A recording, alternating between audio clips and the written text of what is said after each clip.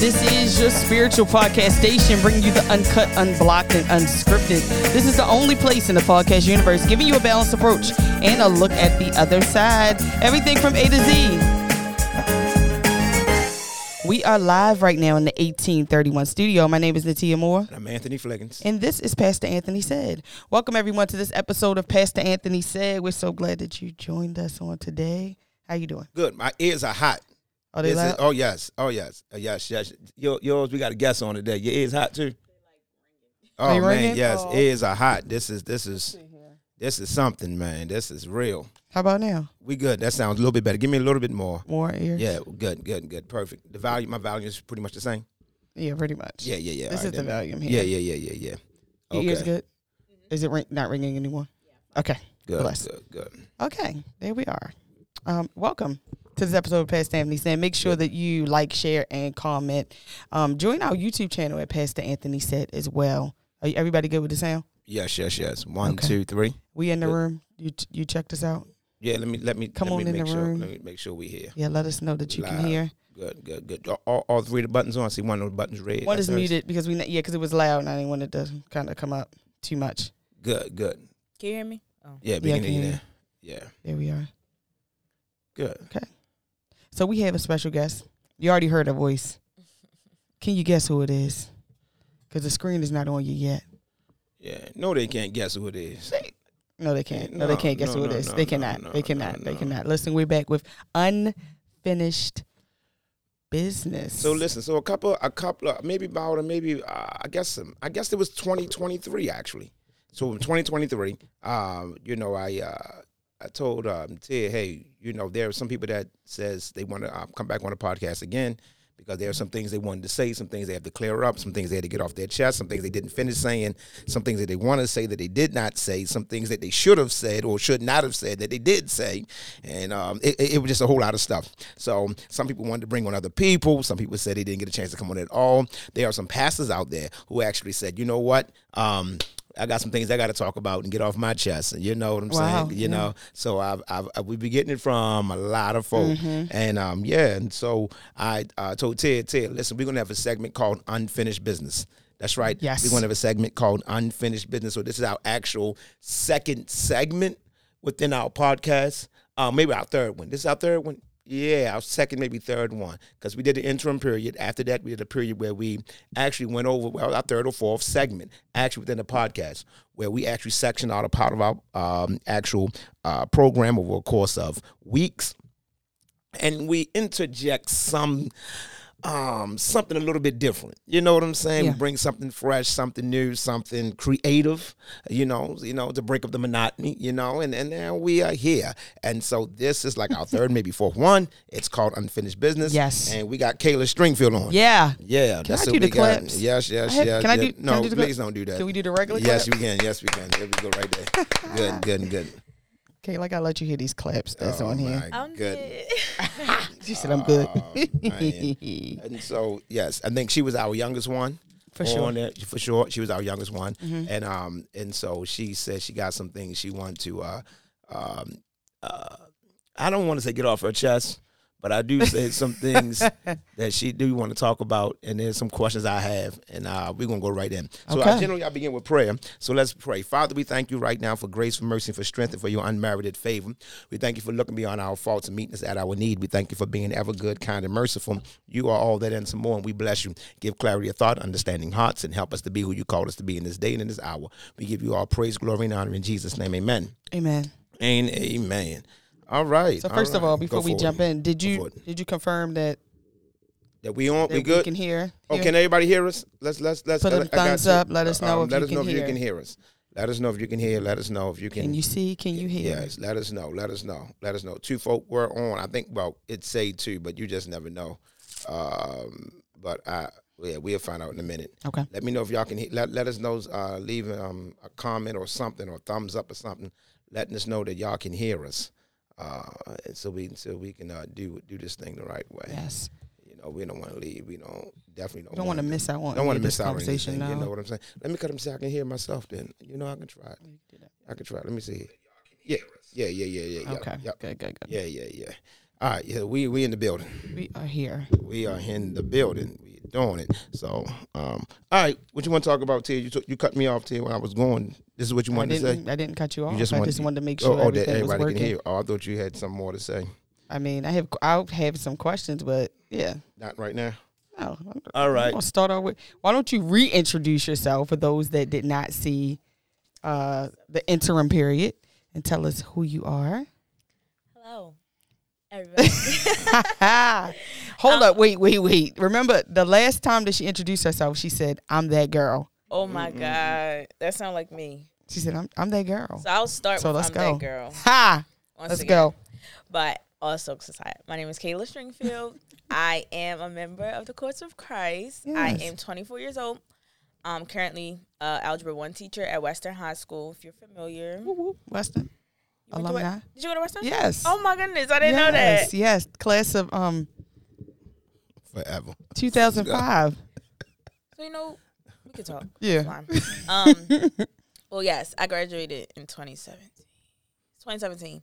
Okay. But yes, I have a lot going on. I feel like if you did see the first episode, I feel like I'm a whole new person. Wow. I don't know if I'm a whole new person, but I feel like I'm definitely a new person. Yeah. Now. Okay. So okay, I have now. Okay, so we can start right there. Right. Okay. So that was in August.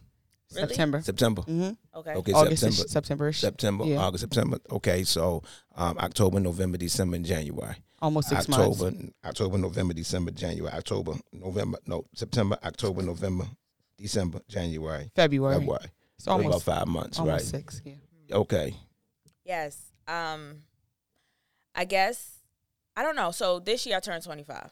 Okay. All right. Now. And I think that is like a very serious age for me. You Like- already turned 25? No, I turned 25 this year. You will be 25. Yes. in Which October your birthday? October the 2nd. 2nd. Okay. So, And talk a little bit closer, just a tad bit. okay, let me scoot up. Move your mic closer to you. There you go. Go. All right. Yep. Yeah, so I really think this new year, not even January New Year. I'm talking like I do treat my birthday as like a new year. So maybe like around November, December-ish, it kind of like kicked in. You know how like sometimes that January is like a rough draft and then the new year really started in February. So like October was like my rough draft, but November was like, okay. All right, it's a lot of things did change though too in my life. Like a lot of personal things took place. Okay. And it just really like was a wake up call in a way. So I feel like going into chapter 25 or preparing for chapter 25, like I have a vision for who I want to be. Okay. So it's kind of like, okay, it's time. Okay. So I have question number 1. Okay. Okay. So I am that girl in 2023. But I'm new today. So did that had any significance, or was it just an announcement? What was it? Because if to change like that to say you're a new person, what was wrong with the old one or the previous one? Yeah, so I don't want to say it was anything wrong. I think that version of I'm That Girl was kind of like a foreshadow of like where I was going, if that makes sense. Like so when I say I'm that girl, it kind of alludes to like my confidence and how I show up. Okay. But now thinking about it, it's like I'm that girl in terms of like, one, of course, my confidence and how I show up, but like my vision for what I want things to look like. Okay. And I was a little hesitant when I said that because I don't want people to hear like I'm in control of my life. I'm not in control of my life at all, but I do kind of have like a relationship enough to know where I'm headed, and I could be confident in saying like I know where I'm going, because I'm also aware of like things might come and like, change what their journey looks like, but ultimately I have a vision and I know where I'm headed.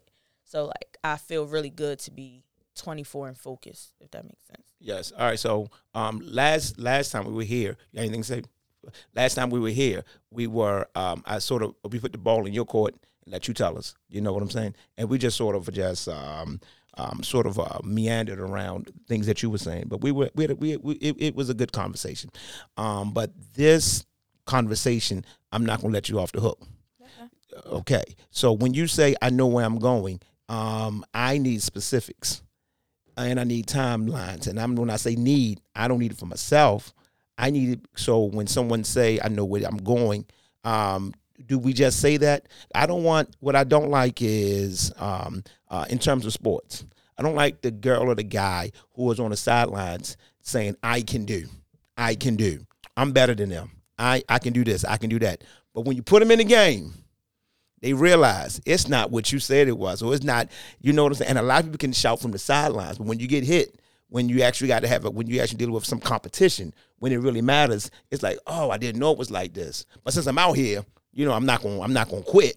But you know what I'm saying? So I sort of shun at people who shout from the sidelines.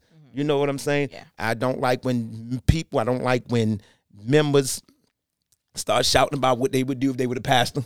You know what I'm saying? And I oftentimes find myself not treating members as if they were second class pastors. Like, you know, like your thought matters, and now I am here as a pastor, but if without you, I am not. So I don't treat people as if they are just listen to me and that's it. You don't know nothing, and it's not like that, right. And it can't be like that. And so that sideline shouting, it's really loud, and the internet has allowed us to do this. I mean, everybody's on the sideline shouting, and until it really happens, it's like, you know, anybody can talk a good game. Right. So what we doing? Where we going? What it look like? I guess for me, in terms of a timeline, like I can't say January 2026 I'll be president of the United States. Like I'm not saying that. But what I am saying is like I guess when I first came on the podcast, I probably was talking a lot about like being a teacher and like trying to figure out how to navigate in this space. I feel like now, well, maybe like let's just go back like maybe 2 months ago. I was just in a very like confused, uneasy space. Maybe not confused, but definitely uneasy. Like I felt like I understood for a second while I was a teacher, and then things started to like get blurry a little bit. And we all, well, if you don't know, like in education, being a teacher, like around November-ish, December-ish, things get really crazy. That's when every teacher want to quit. Why is that?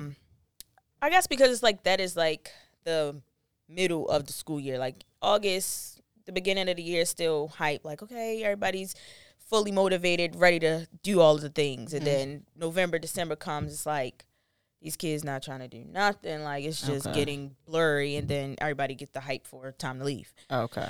But I can honestly say in that moment, like I had to go back in my, like, let's figure out how we even became a teacher. And in that, I guess, reflection, I realized like being a teacher was convenient for now. And I realized I could really pinpoint why I'm here for so long. Like, I feel like I'm halfway doing what I want to do, but the other half is like, this works for now, but this is not it. This is not long term. This is not all. Yeah. Yes. And I feel, that's why I say, like, now I have a vision of, like, where I'm headed is, like, out of this season. Like, I'm getting back to who Kayla was before Lori, who Kayla was before Forex, honestly. Like, I'm kind of, like, picking up on, like, what I can get back to. I have the energy now to, like, really get back to who I want to be, what I want to do, and how I can actually do it. I feel like when I first became a teacher, it was a lot of pressure of, like, I got to do something. Like, I need to do something, but I'm not trying to do any and everything. I want to do something that's impactful. I want to do something that still complements or, like, complements the essence of who I am. So being a teacher worked. But I do realize now it's like I love being a teacher because I love my students. I love talking to my students every day. Like, I love helping them make life make sense. I love that. But the art of teaching. And I also realized that I'm within a system when it's like I want to, I don't know, maybe you can help me with this. Like, I feel like I'm within a system that is, like, fake for real, if I can be honest. Like, being 24, sitting in rooms with people that were my teachers in big meetings and stuff like that, and the whole idea is supposed to be for the betterment of children, it's a lot that I question. And I realize as I'm questioning, I could come off as the young hothead or whatever. That don't intimidate me because I'm going to still ask my questions. But it's always like, oh, well, we don't have anything to do with that. We have to ask somebody higher. Okay, well, who's somebody higher? And then as I go higher and higher, then the the contact people become more vague, and I get in a position where it's like, I don't want to be a part of this. Like, I understand, the whole idea of education, and we're trying to, help the young community. Well, that's at least why I'm here. Like, that's why I signed up. And I kind of feel some friction, or not even, I feel friction amongst, like, obviously the system and, like, all of the things that, is hidden behind all of the fancy words, and, like, the effectiveness of what I can really do in my classroom. And I just felt like I feel limited. And I think that was the uneasiness that I was talking about, that I was experiencing maybe like 2 months ago. Like, this just don't feel right. Like, I love my students, don't get me wrong. Like, that's what gets me out the bed. But when I have to sit in these meetings with these big grown people and they not making sense, I can't do this. Like, this is, you wasting my time. Like, I feel like, because I'm really here for a reason. Like, I'm really here with a mission, with a vision, with a purpose. And it's like, I can only do but so much in my classroom, and I do that because I know that's still effective, but I feel like I can do more, and I'm a little confined to this box. And now it's like my vision of like who Kayla seen herself as before Lori, and like before like every lifestyle life in, it's like that's coming back now, and it's giving me the energy to go back out there, put my face out there. I'm not gonna lie, like losing once Forex dropped and everything, it is a little anxiety about just getting on live and just talking. Like, I do have like some insecurities when it comes to that. So just being able to like watch myself become and just push through those times. Cause I just remember where it was like, I'm not doing that ever again. Gotcha. You got something? Yeah. So I have 2 questions. So the first question, I want to know I want you to tell us who exactly were you before Lori, and after Lori, like how do you blend, I guess, older Kayla with new Kayla, right. And how does that, I guess, frame where you're going? Yeah, I feel like before Lori, first, if you don't know who Lori is, Lori is my daughter. Hey, Lori. She's turning 2 in like 18 days. That's crazy. 18 days. Oh, Lord. That's a mom right there. Oh, my gosh. 18 days. That's crazy. But I guess before Lori, I was young and turned, if I can be honest. Like, I was just fresh out of college. You said young and turned. Yep. And then you just said before that you're going back to be that Lord. See, no. That's what I was wondering. Wait a minute. So now you about to be older and turned? Young and turned like that. Okay. So tell us the turn. But you did say you're going back to who you were before Lord. Yes. And then you start off with saying young and turned. No, to a certain extent. Let's go. Let's hear it. I want to know. Okay. So before Lori, I was kind of like, I'm going to do what I want. Like, when I want. So you going back there? And how I want. You going back there? Maybe not like that buck wild crazy, but the courage to do so, yes. Okay. The freedom and just. Yes, the freedom of being me. Mm-hmm. That I kind of lost that a little bit, and going back to her. As this is in terms of womanhood or career? Womanhood. Womanhood. Yes. So you're not free right now. No. I mean, and are you right now in this moment? Yeah, you're not free. And are you bound by responsibility? Yeah. So what is freedom? So I guess for me, I was talking more so in terms of like my mindset, like internal freedom, like going back to not really caring about what people think. Mm-hmm.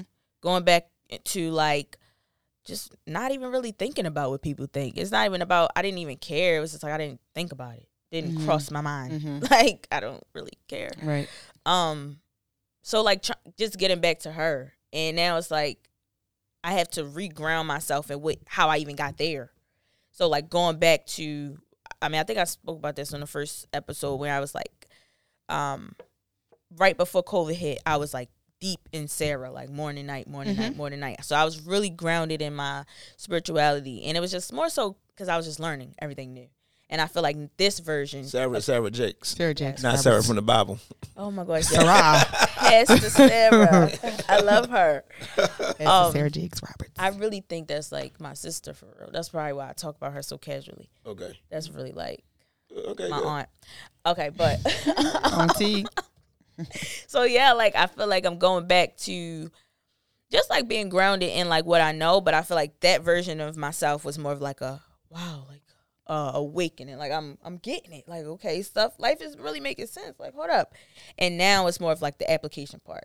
Okay. Like I've moved on from the wow. It's like, okay, now let's put what you learned in practice, because life got a lot more serious. Mm-hmm. Back then it was like you can just go, like, even sometimes now when I watch my my little videos that I made on Instagram, it was just like, girl, what the heck are you talking about? Like, why would you say that? But I guess for me now, it was more of like, my first videos was more of like excitement. Like, I want to share. Now it's like, I have to share. Mm-hmm. I realize it's like, okay, you have a perspective that can really, really change somebody's life. Now it's not really a joke. Mm-hmm. Yes, you were courageous enough to get on Instagram and say whatever you needed to say, but now it's like, we got to be careful, but still say something, but, you know, tweak it a little bit. You can't just tell everybody just whatever. Like, that's not. I understand that. So I'm gonna talk a little louder because I know we're on the thing, and sometimes I talk directly into the mic. But motherhood in general, womanhood in general, it has there's something that happens to us as women, like when we have a child. Like, I mean, there's so many different stages that we go to with our bodies, with our emotions, with our everything. Everything is affected, not necessarily for the good or the bad. It's like just everything is just a little different. Yeah.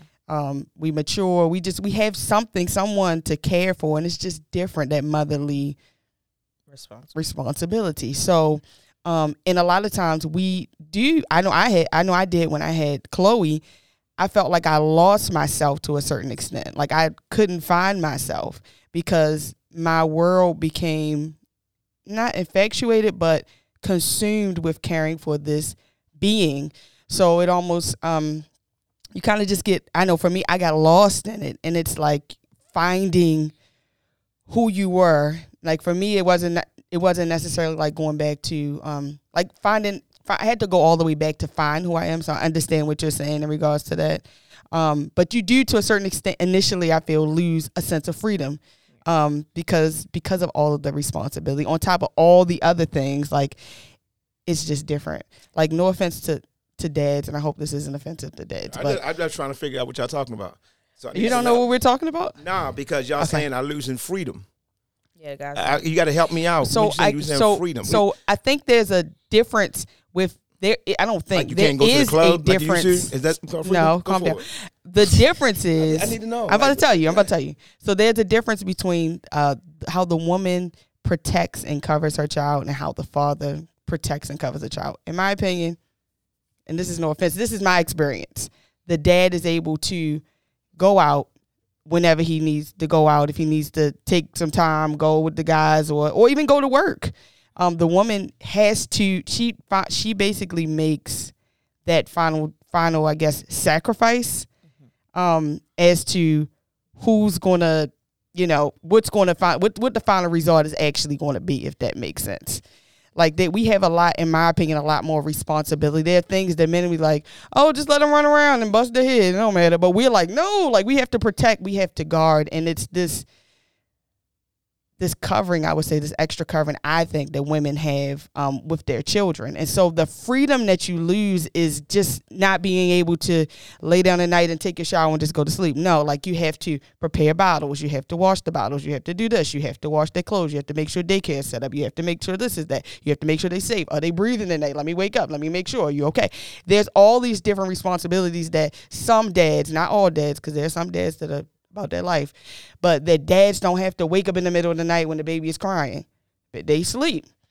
But the mother kind of has to take on that responsibility. So when I say the freedom, I just mean that there are just certain responsibilities that a mother naturally takes on in the caring for the child that kind of robs her of her identity, of who she is, what she can do, where she can go, things that naturally drive you, which you're like interested in, you kind of lose interest for. If I love to read, I can't read no more because now all my little time I have to take a nap because the baby's gonna wake up in an hour, and I have to get them on a schedule now, and I have to figure out this, and then she got an ear infection, and then she got her teeth coming in, and I got to stay up, and it's just all of these things that sometimes we can't share with people to help us do it because it's our responsibility, but we lose a sense of freedom in that. Yeah, I I definitely want to play the agree. antagonist in this one, but Like, go ahead. I definitely agree, and it's so crazy because I just finally put it into words. Because I foresee this conversation happening really soon with Lori's dad. Okay.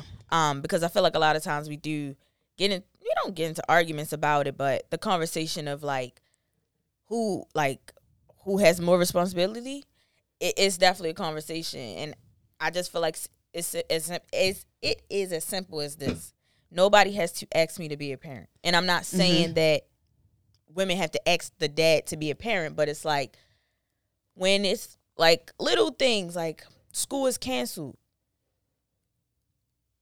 It's either I'm going to take off or I have to ask you to figure it out. Like, I am the sole responsible person. Like, and yes, you can definitely be there, but it's just different. It's just different. It's just different. Like, we don't have a choice if we're going to show up or not. Yeah, I don't have a choice. It's no choice. Like, you there. It's no choice. Period.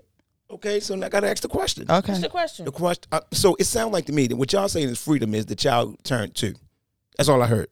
They don't need you as much, and y'all call it freedom. Not necessarily. Yeah, because you were saying the things you were saying, waking up. Schedule. Those were small examples, but I'm asking. But y'all said, but I asked what was freedom. So there would be stages. I would have to say there's stages. So when you ask me what's freedom, stages. you're saying the child just turned 2, and you just get to sleep a little bit longer. Well, I think that's what she was saying at all. That's what you just said. No, but I'm not. No, I'm not. I'm saying that. So okay, that's what you just said. So what I'm saying is that let me clarify. I would have to say that they would have to be placed into different stages because the reality is until that child is far gone, like not even far gone, but like really mature in age, and you may be able to just a little bit.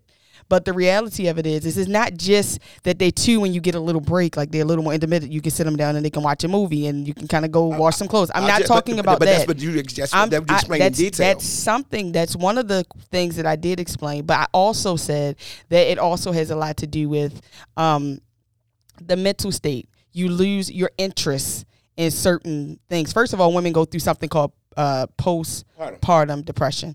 And a lot of times we don't even know we're going through that. So yes, all of that can be consuming like the natural responsibilities, but you really have a high suicide rate with mothers in general because the pressure of everything, taking on all of those things, plus losing who you are. So you lose your interest. I normally like to listen to music. I'm depressed. I can't listen. I don't want to listen to nothing. I just want to ball up and go to sleep every minute I get. Like you begin to lose a sense of your direction and the goals that you had. I wanted to go back to school. I wanted to write this book, or I want to go and record this music. And now I'm completely depleted. And now I don't have anyone that I can I don't really want to ask my mother to keep help. I don't really want to keep, I don't want to go to daycares. It's just a lot of pressure. So it's not just those little stages where they get a little bit older. You can be like, oh, let me just, because it doesn't stop. It still kind of continues until, to me, you get that grip. And I think that's what you're saying, that you almost get a grip of your life. And that doesn't always happen when the child is 2. Sometimes for some people, it don't happen until they're 13. I'm saying, I agree completely. So I got 4 children. So I seen these stages. So I completely agree. I'm just trying to clarify the word freedom. Right. And that's what I'm looking for. Because you're saying I'm free. So what were you before? Captive, for sure. Okay. Before the baby, you were captive? No. Babies hold you captive. So my thing is this. It's more of a captivity of the mind. Yeah, it was like because help me. Yeah. So that's what I was saying. I'm looking at it as okay, I am a parent. What I used to do, I know I won't be able to do. Yeah. Right. That's just period. Yeah. That just comes with the territory. But that's the first captive part. But it comes with, it's almost like I'm saying, again, let's go back to sports. And we can deal with Monique on the same thing with Monique and her when she was on Club Shay Shay and Monique. Okay. We can talk about this a little bit too. I know, but it's some things I just want to say. I know, I get it. I just have a perspective here. Okay. And this is just a perspective. So when I hear freedom, and there's no right or wrong. I'm just trying to clarify, what does freedom mean in terms of I had something before I had this baby. And what did I have before I had this baby? Space. Space, time, all these things. You had all these things. baby come in the picture, of course, when the baby come in the picture, it's going to alter some of those things. That's clear. But if you take a step back, that's just a part of parenting. And part of parenting is sharing. Part of parenting, what you call I can't move, or what's the other word for freedom? Bondage. But in the word bondage is bonding. So without that bondage, there is no bonding. And so now without the bonding, because that's what it is, so it's almost how you look at it. So if I look at it in a certain way, I don't think you would understand this. I don't think I would either. That's what because it's like a woman thing. You are exactly right. And so I'm coming from a male perspective, right, saying the way I hear it is the act of bondage. And the word bondage is bonding. Right. I need this. Breastfeeding, nipples hurt, body out of shape, got to get up at night every 2 hours, warm the bottles. One boobie is producing milk, the other one doesn't feel like it's just going through all. Yeah. And oh my God, if you got a man that don't understand, it's just worse. And if you got elder children, it's like, and if you got to go back to work in 6 weeks, so I get the whole thing. Right. But ever step back and says, this is what this is. This is what parenting is, without that feeling of saying, I've lost myself, or I can't do this, or I can't do that. I think you're missing a big part of it, though. But, okay, so I'm gonna just say this real quick and then pass it over to you, Kayla.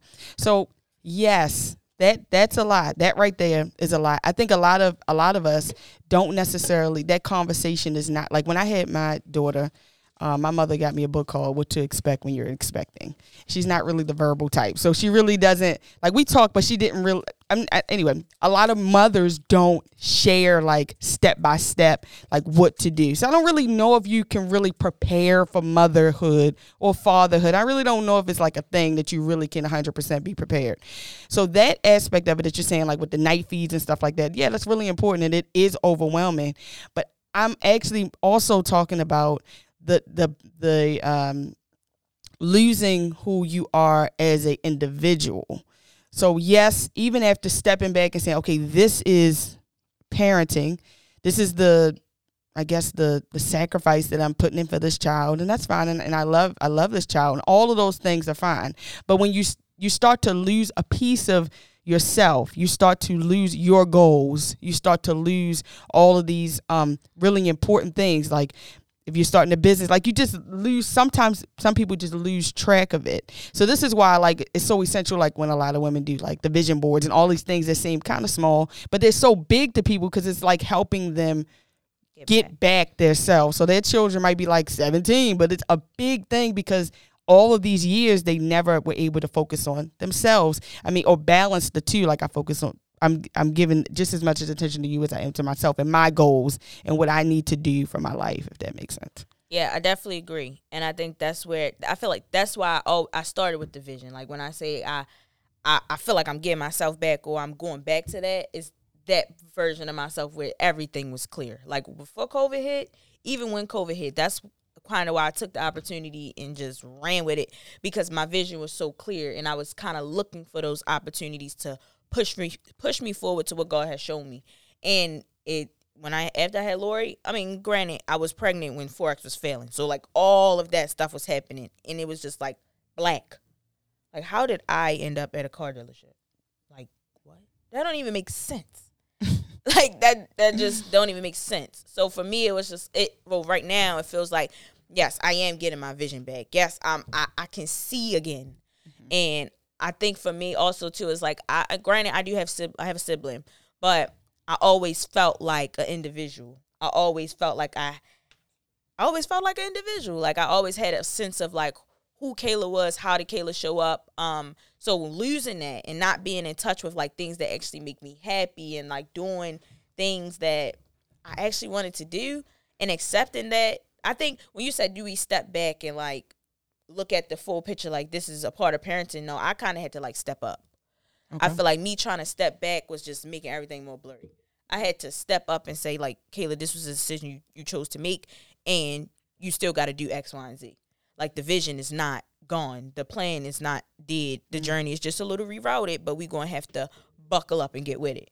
And I think I'm okay with being in that space now. At first I wasn't, because what stepping up to the plate today looks like is a little scary. Like So you mean I have to like wake up at 5 o'clock and do what? Like, Yeah. what? Like, I can just go to sleep and just not do it right now. Like, but I have to make it work. So I think I'm now getting in the rhythm of making it work, even just by coming to church more now. It's like that was a goal I've been had, but with Lori, the baby, it was just like, oh my God, I just can't. I'm just gonna turn on It's Sarah. 12 o'clock. I can't even. So now it's like, Can't make all it. right, we can both wake up. Like, she's not whining. She's like an actual, I mean, obviously a baby is like a kid, but like now it's like, Lori, you can get up. She's a lot more independent, which gives me a lot more, I guess, freedom to just come with me. Now you can come with me. I don't have to take some of the restrictions off. I think that's what I was saying. What? So, and I think when that's you what were I was saying. that, I was saying that. I was going to agree. Like when That's you what I was said saying. something about When the baby turned 2. Yeah, like, you can, yes, I agree. That's what I was saying. I get my freedom back when she turns 2 because now she can walk and I don't have to carry no big what I old was saying. car seat and diaper bag because that done canceled all of the plans. I'm not going to lie. As soon as I think about carrying that car seat somewhere, oh, we not coming. I don't want to go no more. Because I'm 4'11". I cannot carry her, the book bag, and the car seat. That's too much. I just rather stay home. And that's what I did. That's but what I was for saying. some For the people, freedom. Okay, but for some people, it might be 2, but for some people, it doesn't. Yeah. You kind of different. Yeah, I'm not gonna lie. I have a lot of friends that just say that, like, I'd rather stay in the house now because they're gonna be blurting out. But for me, it's like, Lori, yeah, she might like fall out or something, but no. Well, I don't think I'm heading like she ain't gonna be doing all that. Okay. So I agree. I just needed to hear the different perspectives as to what this is, and being able to just you said step up. I like that, and then so sometimes we get so deep into something that we become prisoners. We become captured within the prism, and we become prisoners of the condition. Yeah, and we become prisoners so much that we can't even think. Yes. And without even saying, wait a minute, this is just part of the program. That's what I mean by stepping back. You said stepping up is good.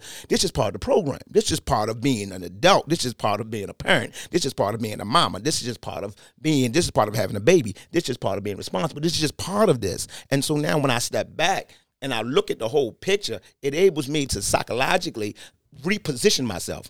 And I think that when you're too deep in something, no matter what it is, whether it's church, a marriage, a relationship, a business, anything, when you're too deep into it, it is hard for you to take a psychological position or a psychological reposition.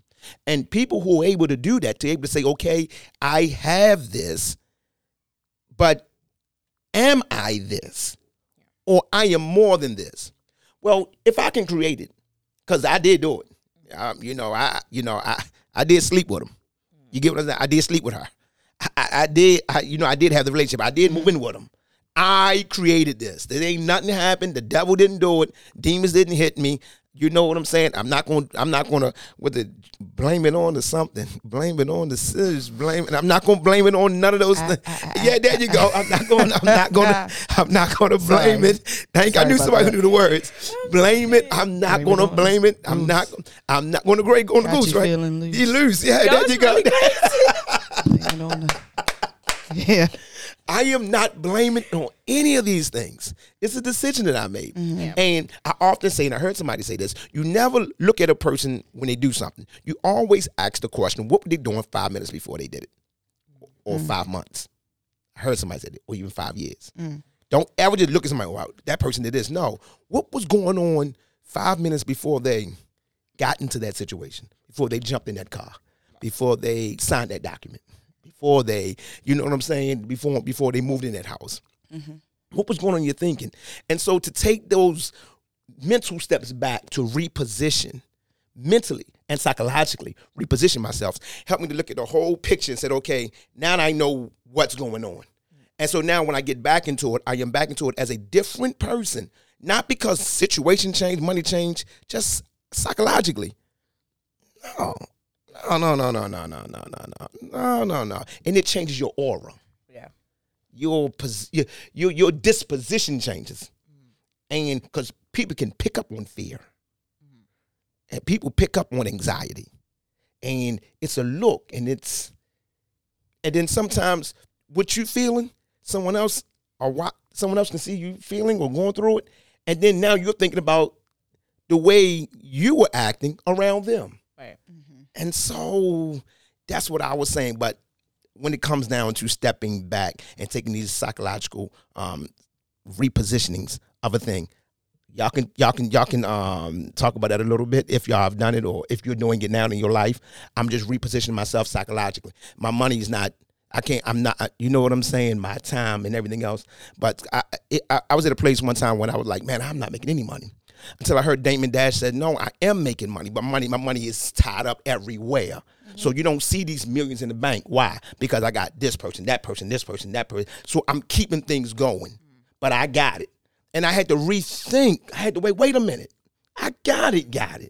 I really got it. I'm really doing it. The issue is it's tied up in different places, and I got a goal for this, a real life goal. Right. I'm not just doing this. I'm just caught up in this. I got a goal here, and so doing that. So kudos to everybody who's working, who's doing it, who's in it. You know, I wanted to say to everybody, I'm not against any mothers. You sure? I'm just joking. Just jokes. And here was one of the things I was going to preach about one day. That you never hear the word. This word that you never hear. Everybody pay attention. Mother figure. That's true. You always hear father figure. That is true. He was a father figure. You want to know why? Because the fathers are not tied to those babies. Right. Mothers are tied to those they produce. So mothers that are mothers to their babies can't be that kind of mother to all babies. They got to be like that to theirs because that's their baby. And it's because they always thinking, what you just saying, always going through this, going through that, got to get this, got to get that together. So you never hear mother figure. Right. But father figure, you want to know why? Because we can be father figure as a coach, but we can send your butt home. Father figure to the church members, but you go home to your own people. Father figures are fathers. Fathers lay that seed and we can move on. Mothers are different. So I just thought I'd throw it out there. Something that I just shared with my mom, and I think that really helped me, like, step up to the plate too, was like, I'm so glad that I had an identity before my child. Yeah. Because like I'm just so grateful that I can say like I'm not just a mom. But it is hard sometimes. Like when like right now, like it's 9:30, especially last year, like my first year teaching, just going to work, being so tired when I come home, like that came with a lot of mom guilt. Like it's like, okay, I'm getting in a rhythm of like getting things going. Now I'm trying to pick up the responsibility of like I have to become somebody for my kid, but that also comes with like, damn, like I'm missing out on so much time. So being able to get through that too was something like I got this. Like I have to always tell myself every day, like the time that you're missing now, I'm gonna pay you off later because you know in 10 years you don't want to look up and say, yeah, I was just Miss Stringfield, a teacher, and a Lloyd mom. That's it. Like that is not. That's the story of a lot of that people. Is not like that's like a fear. Not that there's anything wrong with it. So what's going to be? So what's going to be the story? Not that. But what? but okay. So no, truthfully, because you say you didn't have dates, as we said earlier. I don't have dates. So what's what are you? So what's this new woman? What is this? So I'm in the process of like, I'm also in I'm in a space where God is telling me to just be quiet. I am a person where I will tell you all of my goals, all of my plans, everything I want to do right now. Good. And I need to be quiet. Okay, good. But I will. Why am I about to cry? No. Talk around them. Then talk around them. No, I'm gonna just say like, I am. Why am I crying? I don't know. Okay, whatever. Definitely transitioning. I think that's why I'm crying. Definitely transitioning out of I want to say education. I feel like I'm in a space of like being obedient. Like I know what I want to do and what I don't want to do, but I also know like if I have to stay in certain places longer, then that's just what I have to do. So I'm kind of like in a battle of like, am I going to go back to school or what? But I don't want to go back to school. I want to be an entrepreneur. I want to be a life coach. I'm gonna just throw that out there. So that's what my life looks like. Like I want to be a full-time life coach with a mentoring program that I live off of, and that's it. That's what I want to do. Are you in the valley of decisions? What do you mean by that? I'm don't know if I need to be here a little bit longer, as we said about, or should I jump out? Should I step out? Mm-hmm. You know, Are you in the valley of decisions? Not a bad place to be. Yeah. But are you in the valley of decisions? I think I definitely think I am. Because I've also realized I'm very impulsive. Like, and it could be good and it could be bad. Because sometimes if you have a word, you got to do it before you lose it. I've experienced that too. But it's also like sometimes you can make decisions too quick, and then it's like, why did I do that? And I'm not saying like I regret things, because I don't live in a space of regret. I always learn from everything, but it's still like I could have saved myself some time, energy, pain possibly if I just waited a little bit. So I guess right now I'm just like in a waiting period, but it's also accompanied with the pressure of like doing more. You cannot play around. Like that's so even if you don't mind me sharing, but my mom. So I already had planned to start coming to church in 2024. Mm-hmm. I've already planned it. Like that was already a goal of mine. So the first Sunday I was in Jamaica, so that's why I wasn't here. But when I came back from Jamaica, my mom was like, Pastor said something about you coming to church this year or else, basically. And for me, like at first it was just like what? Because I already noticed one thing I don't like is like if I'm doing something and somebody say, do it. Like I'm doing it. Like hello. But then it's like I get it. It's like I've already heard that and I'm in the works of doing it. So it's just like a reminder, like I gotta do it. Like, okay, the baby phase, you was in college, inconsistent, like, all right, all of that is over. Like, and I was also in a space of like seeking clarity. Like just trying to figure out how to move, what to do next. And I just got to come into space. Like, I got to be here. I got to be here. And so I already had that in my mind. So when my mom even said that it came from you, I was just like, it wasn't even like all right, I'm going to go, because I already made my mind up that I was going. It was just like okay. Or that's just another sign. Yeah, like, okay. Like, I'm on my way, actually. So, I don't even know why I said that. What were we talking about?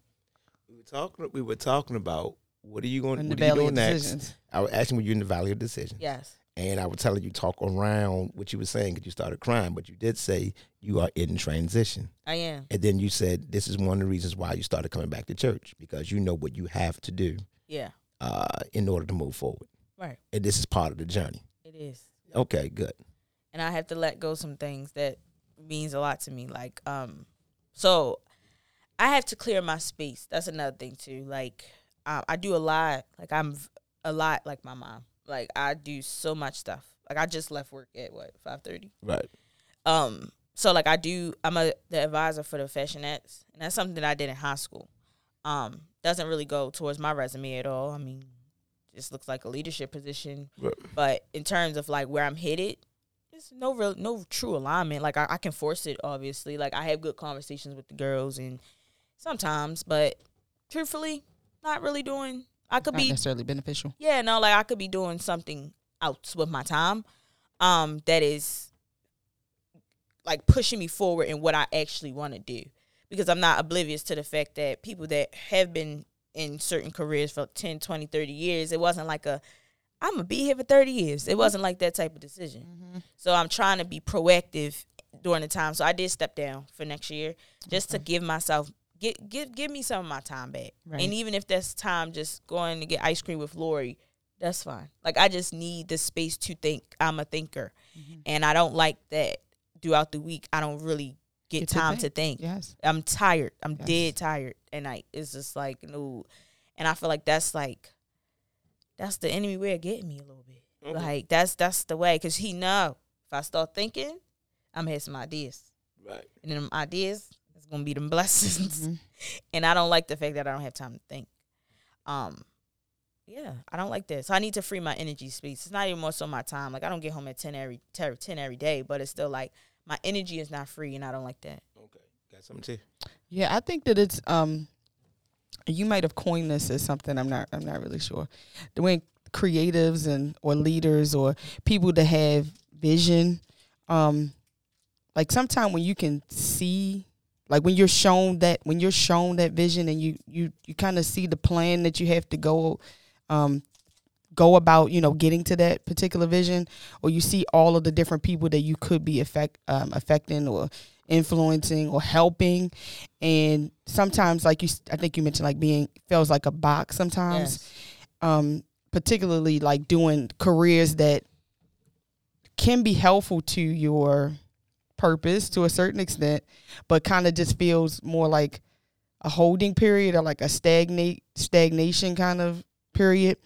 I think it can be very frustrating. Yeah. Yeah. It feels like I think I told my mom this, but like, it feels like I'm 1 foot in, 1 foot out a little bit. Okay. Like, I'm doing it. Like, I'm definitely amongst my audience. Like, I'm doing the work, but I still feel so conformed. Mm-hmm. Like, I feel so unfulfilled, or yes, it's like I'm still restrained or like restricted to a certain extent of like what I can do. Mm-hmm. Like, I don't like that. Like, I know I can do more for my students. Like, I know the conversations that I could have, but I am kind of like, I am restricted a little bit to being a math teacher. I am. Like, I can't have a whole counseling session every day in class when I really want to. Right. Like, exactly. Give me one day. If you give me one day to have a circle, Yeah. Oh my gosh. But not with the pressure of you want me to get MCAP scores up. And I think that's another thing. It's like, that's why I said you wasted my time a little bit earlier. Like, that's why I feel like my time is being wasted, because it's like, what? Like, look at these kids. Mm-hmm. What are we talking about? Raise math scores. Like, let's really talk about it. Like, I'm sitting in conferences with assistant principals about why is people failing my class, when it's like, what? Why they failing? They don't come. Right. Why they don't come?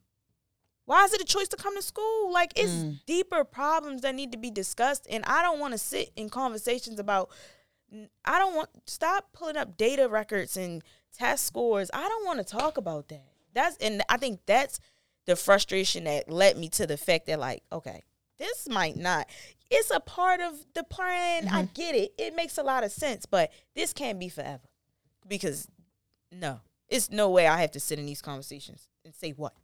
Say what? Because, like, I had to sit in a meeting. It's a 504 plan. It's like more of like a behavioral plan. And they asked me, like, do you feel like this student need a 504? No, I don't. No. Why?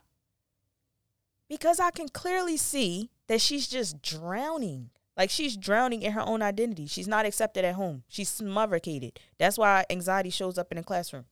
Mm-hmm. That's why she's socially imbalanced. That's why she can't talk to people, because she can't talk at home. Right. If I can't talk at home, how you expect me to talk to hundreds of thousands of people that's laughing at me? Right. That don't make no sense. And you sitting here telling me that she need breaks in class. Why does she need a piece of paper to say she need a break?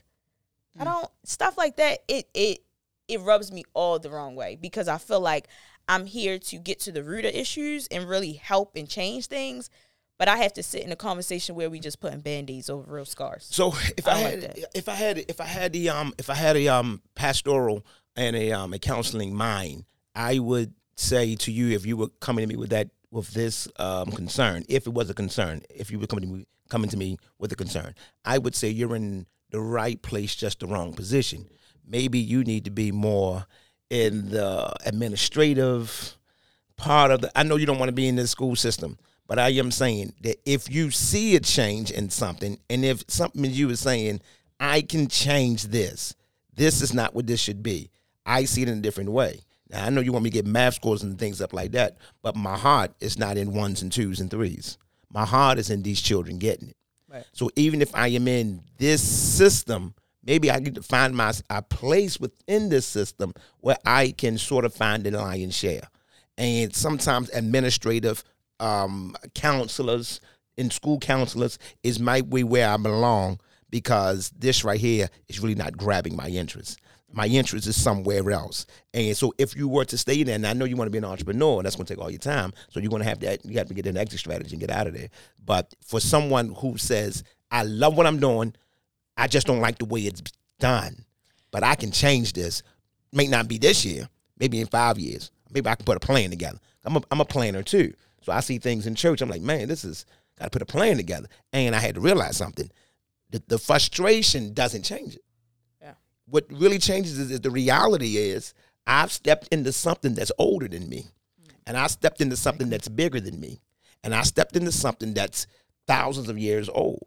When I woke up to the American African plight and how we have adjusted ourselves to Christianity, one of the things I've often said was, and this is my quote, quote unquote, my quote. My quote was what the European did was the European made the African a Christian, but never taught the Christian. The European made Africans Christian, but never taught her how to make Christianity African. Mm-hmm. That is my quote. I'm going to say it again. I hear you. You hear me?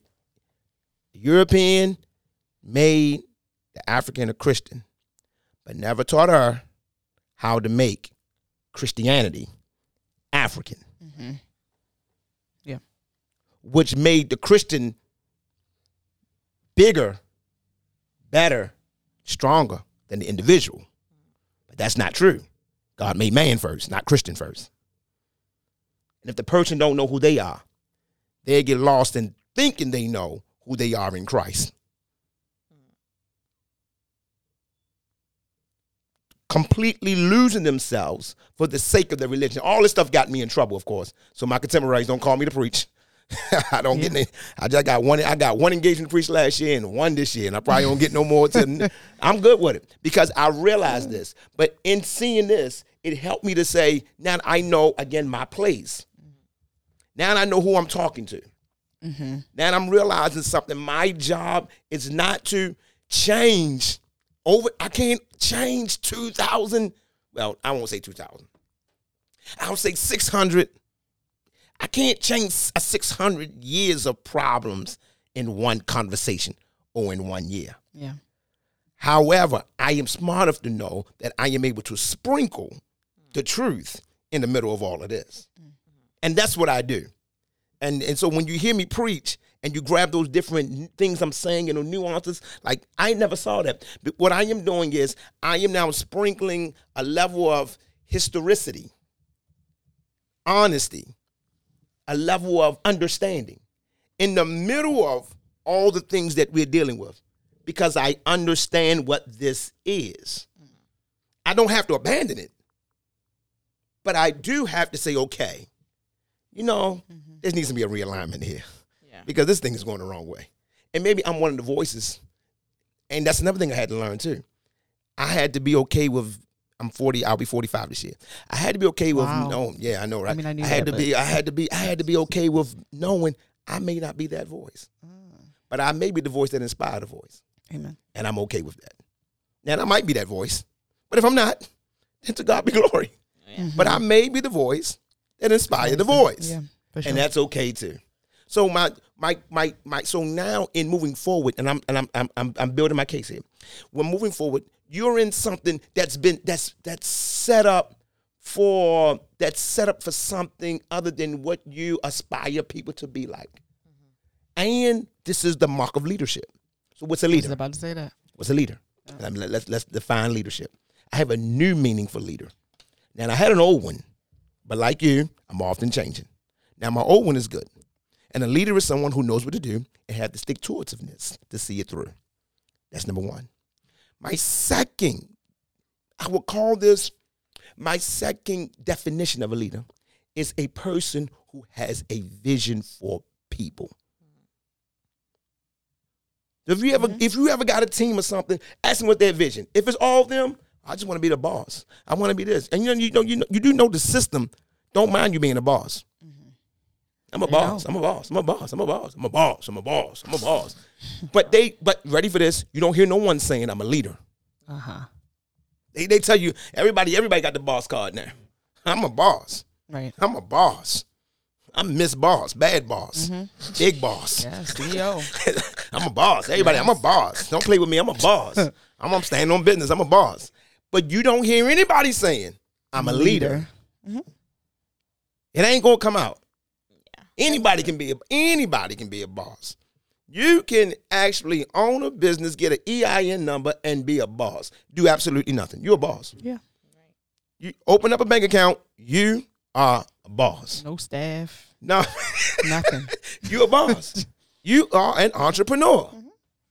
That's it. You need nothing else. You need nothing else. A leader is someone that has a vision for people. So whenever I say that to say that where you are right now, and you just piggyback on what I'm saying, where you are right now, the quantum leap will be because you have a team, a partner. Because who do I rub elbows with? Mm-hmm. Yeah. And that's going to be the frustration. The frustration is I'm carrying all this and I'm talking to myself. Everybody I'm talking to need me.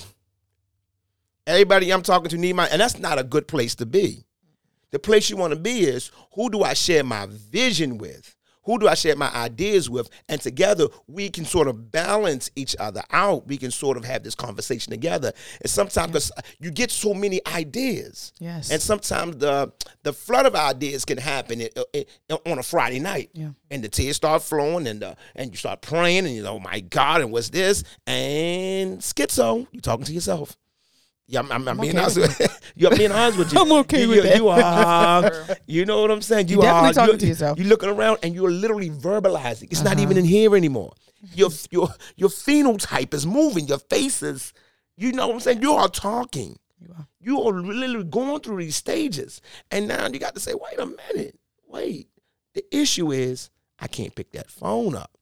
And so you go through the list of people that you can talk to in terms of vision. And you got some people who don't know whether it's in vision form, whether it's just an idea, whether it's something they can birth. Is it real? Is it something that's just fluttering around? People who got vision know the difference. People who got vision for people know the difference. Yes. So whenever y'all talking to people and you like, what's a leader? You never have to say, I'm a leader. No. Just asking what's their vision. And if their vision don't include other people, I'm not talking about your children. Don't do that. Don't play with me. I ain't talking about your mama and your cousins and them. I'm not talking about that. I mean, what do you have a vision for people? Does what you're saying include helping out somebody else? Or do you saying, hey, I want to be A, B, and C, and D because I see myself as a boss, as it is, as of that. Now you know, but you will deal with the frustration that you are dealing with until you find someone to balance that. Because it's going to be that, and in that there is the yin and the yang in the birthing of something. Go for it. So I guess for me, it's like I hear you clearly. Like, find a partner. Like, I get it. But it's like, I'm so it's crazy because I have a mentor program. It's not fully, it's EIN and everything. I'm a boss on paper. On paper, for sure. But it's not fully launched yet. And somebody asked me, like, was I looking for, like, mentors? Like, people to, like, mentor with me. And I told them no. I said no because I have not found anyone that shares my heart yet, and this is a big deal for me, and I'm not playing about the work that I'm really trying to do. Like, I know for a fact I can change these people's lives. I know for real, and I care for real. Like, I don't only know that I can do it, I want to do it. And it's like, I just have not ran into anybody that has the same vision or fire to do so.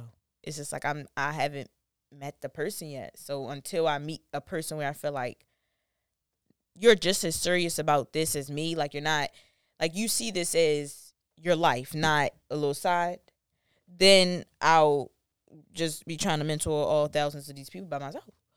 But I know that's, like, sounds bizarre, but it's just like, I just need it to be that serious to you. You got to scream it. Yes. Like, you have to, like, really, like, yeah, like, you have to really want to do it. Like, not even want to do it, because every day I don't want to do it. It's just like, I have to do it. It's like I'm not a person where you can hold stuff over my head. Like I'd rather pay the bill now than you keep telling me I got paid.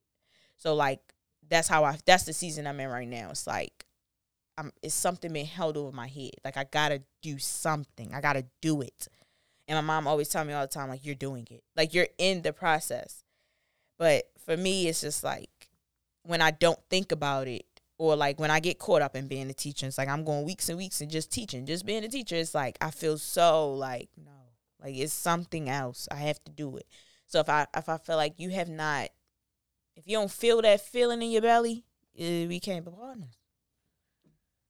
So yeah, I agree. Tia, got something? I was gonna say, have you like extended yourself to search for any of these people, or put yourself in a company maybe of people that may be a little more like-minded in like your vision, or like what your, because I don't know if you'll find someone that has your exact vision, but I'm sure you'll find someone that can match your energy and can match like the determination and really help you in other ways.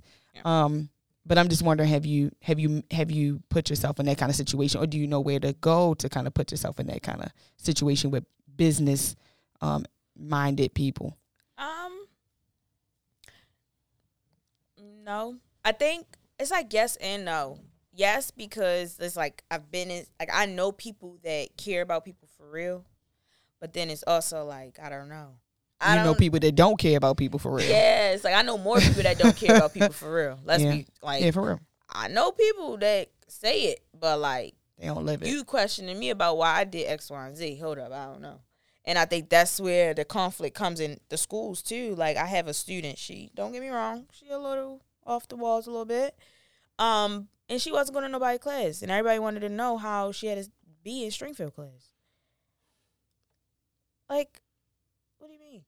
Like, I don't, like, what does that mean? Like, obviously, she's coming to my class. She's not coming to your class. Figure out why she's coming to my class. Don't worry about how she got to be and all that.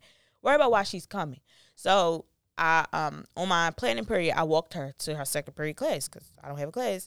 And one of my old teachers stopped me and was like, that's not your job. And I was just like, what? How that's not my job? Like, obviously, it's not in my job description, but what are we here for again? Mm-hmm. Like, what are we here for? Okay.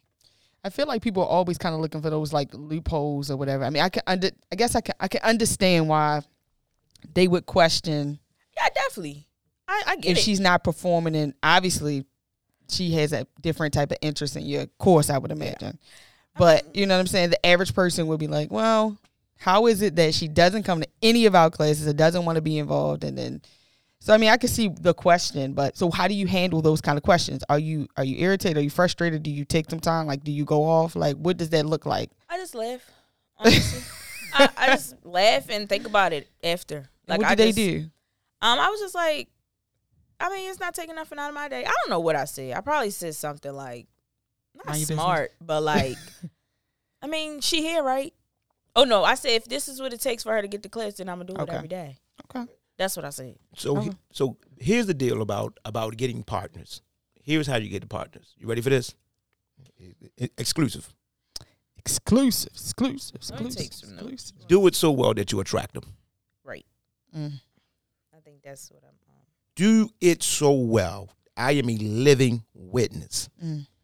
I am a living witness. When I came to this neighborhood, 1831 North Gate Street, Baltimore, Maryland, 21213 area. Google it. That's right. This was the third worst block in Baltimore City.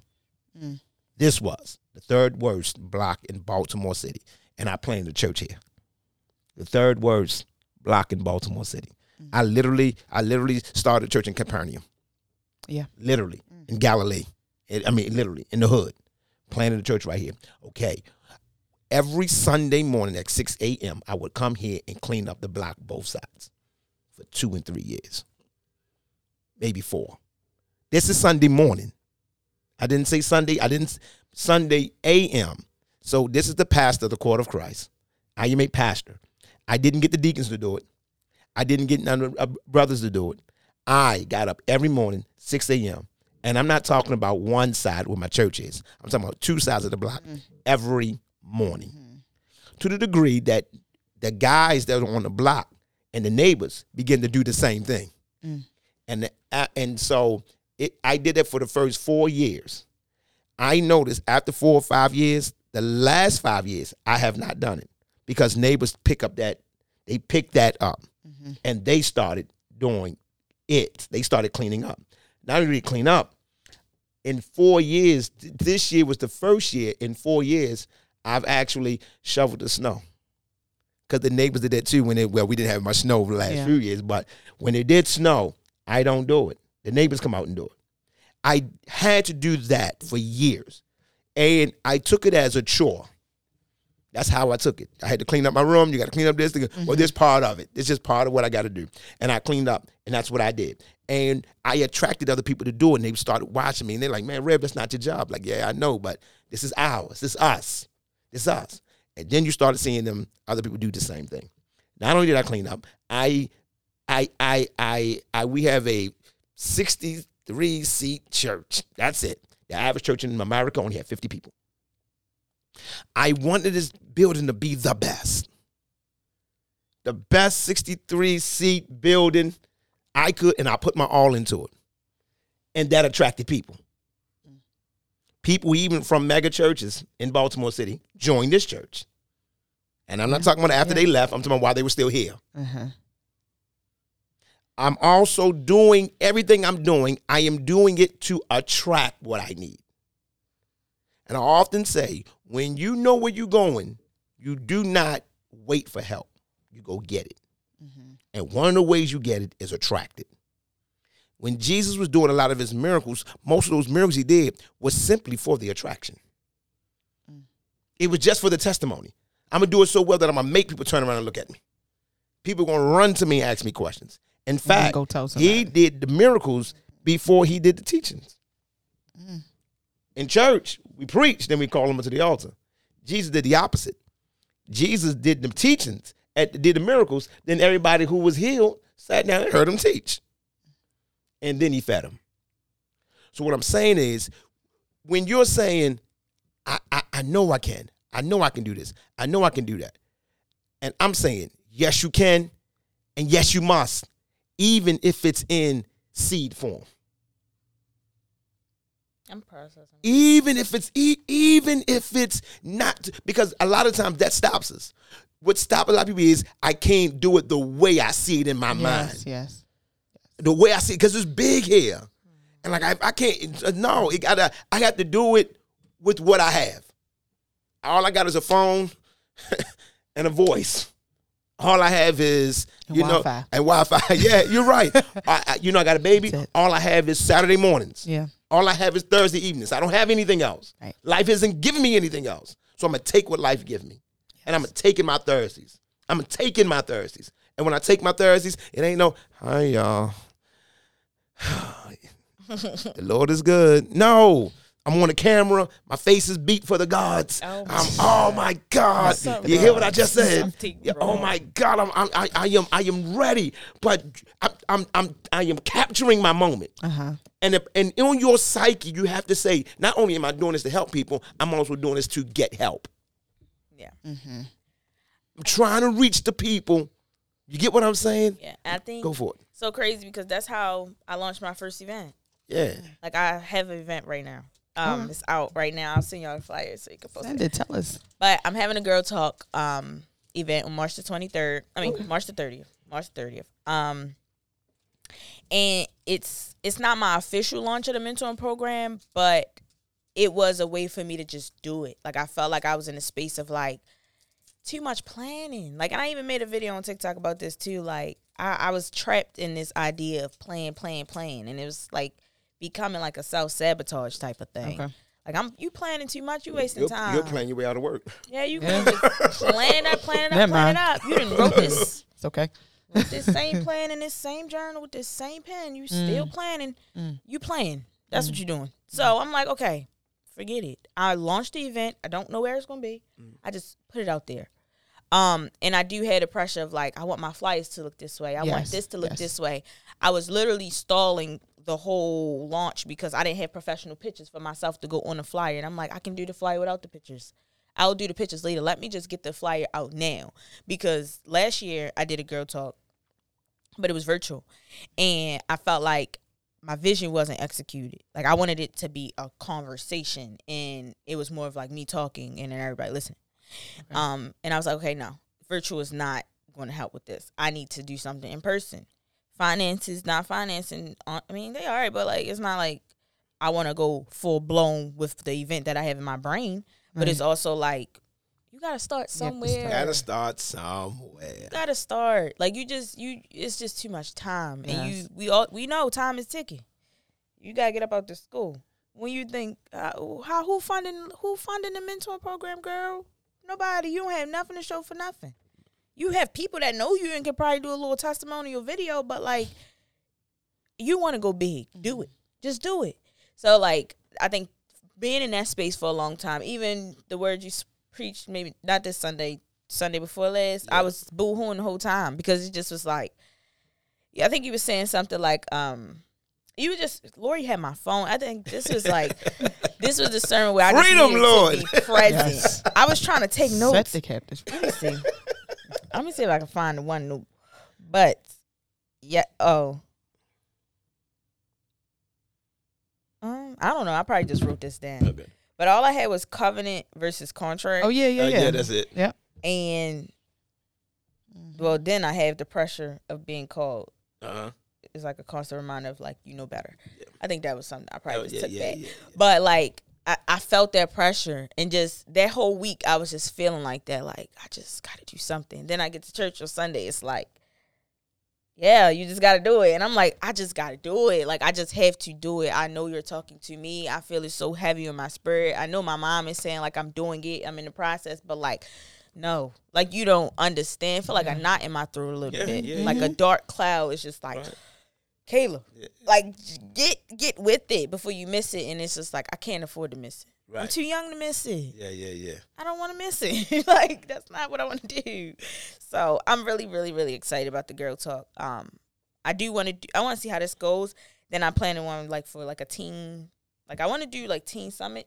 Okay, teen summit, nice. okay. Yeah, so when I was growing up, I went to teen summits a lot. I remember those. Yeah, I remember them too. I remember those, yeah. And I'm like, if we're talking about what's wrong with this generation and like how can we get them to just be more productive and just more focused on stuff that's actually important, it's like, let me think about how I became who I am. Like, granted, you know, I didn't want to wake up on Saturdays at 11 early in the morning to go, but just being in the environment, like having that experience of like just little things. I can't even tell you what actually took place during those times, but I know that it actually was something I can do now, and I can kind of make it more modern, more fun, just do it a different way, but also just giving young girls something to look after or look forward to, or just giving them a sense of like, I don't have to be like Instagram, because I don't feel like it's a lot of young. I ask my students, like, what is important to y'all?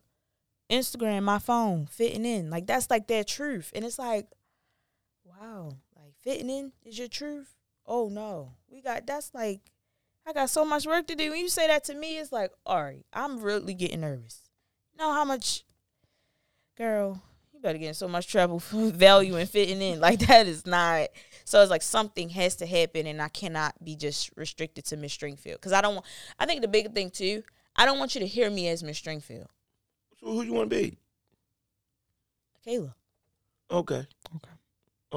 Kayla. Yeah, I do. Like, I don't. Because I feel like Miss Stringfield puts me on a. Of course, I need the respect thing. I mean, I just how I carry myself. You're gonna respect me, but it's still like the respect. I don't want it to seem so far out of reach. You know, like when you had teachers, you never really. I don't want you to feel like my equal, but like I don't want to be here and you feel so down here. I want it to be on like a mentor, big sister. Like I'm actually like here for you. I'm not like reachable. This is not my job, and I just have to tell you right from wrong. Like, no, this is what I want to do. Like, I just don't want to be in a space of like Miss Stringfield said. Oh, Kayla said, because Kayla really care about me. Miss Stringfield might care, because Miss Jones really don't care. Like, I don't want to be in that space. I don't. Is that something you would convert to, like allowing your students to call you on a first name basis? No. Okay. Maybe not as a teacher. Not as a teacher. Good. Not like in my classroom. Absolutely not. But like, I do have students in mind that I'm invite to the team summit. Like, I'm not about to post flyers around the school. Right. Like, I don't want it to be that. And I think that's why I'm hesitant about being in, like, I was telling my mom, like, I don't know if I want to go to school and like become a counselor or a therapist, because like that just gives me like the state gonna be sending me people. Like, I don't really want to work with that. I want to work with people that want to be different or want to change and just need some help. That's why I say I want to be a life coach. Yeah. Like, I'd rather you sign up and say, let's do this together. And I know that's still going to come with like inconsistencies and all of the things that come with just being a human, but your perspective is a lot different from somebody that has to be here, if that makes sense. Yeah. Like, I don't really want to do that. Got it. Because that's no. So the demographic you are looking for, or you want to cater to, are those who are looking To be better. or Yes. looking to do better. Yes. They're the ones. So you're looking for the people that are looking for you. Yeah, not forced to be in my face, because then that's a brick wall conversation. Yeah. I don't want to have a brick wall conversations for a living, because I really want to change. I want to like help. I want to really make some things happen. Nothing gonna happen from a brick wall conversation. Right. And I just, like, I think at that point I'll just be having a title. I don't want a title. Got it. You got something to? So, No, I mean the brick. I'm trying to understand the. I guess I do understand the demographic. Just that. So set us up ideally what that looks like a day in the life. Like, what does the space look like where you're speaking to your clients, or your, like, what does it look like, and how and where do they actually come from? Like, are they going to find, like, is it like a social, like, how are you going to be reached for those people that do need it? Because there's people that really just need just a little bit of, they just Somebody need to somebody talk to. that they need it. Yeah. Yeah, somebody that's gonna talk to you and not tell you that you need medicine. Right. Exactly. To be honest. Exactly. So I guess a day in the life, well, my vision is to buy a house, right? I'm gonna set my house up. Maybe like I wouldn't live there. Maybe like a loft. Maybe not like a whole house, but like set up the loft. There's like a spa-ish vibe. Okay. Like very comfortable, very, relaxed, chill environment. Where people can come and we just like chit chat. So what my life will look like, I have a list of clients, and that's it. Like, a list of clients, times, meeting times. They come in, we talk, they go home with a plan, and that's it. this in Baltimore? Yes. Okay. This is what I want to do for a living. Like, seriously, I'm going to do it. It's like, there's no reason why I can really see it. Where they're going to come from, wherever they come from. No, not where they, like, I mean, I'm sorry, like, how will you reach them? Like, are you going to go out and find, solicit people and so they know what you're doing? Or how do you plan on getting this out to the world that needs you? So, I mean, branding myself, like, I already pretty much branded myself. Okay. I definitely could do a lot better with, like, my actual brand, like, keeping everything consistent. Mm-hmm. But my business page is up, so I'm trying to, like, I'm keeping all of my marketing very consistent, just so people can start to recognize what the brand looks like. Right. So once I launched the life coach thing, it would just be about me more it would be about me posting more consistently and intentionally just on social media, and I feel like I will attract the people that I need. Okay. That's how I built Forex. I'm not gonna lie. Do you have I hate to use this word, but I'm gonna do the best I can with what I'm saying and what I'm trying to say. Do you have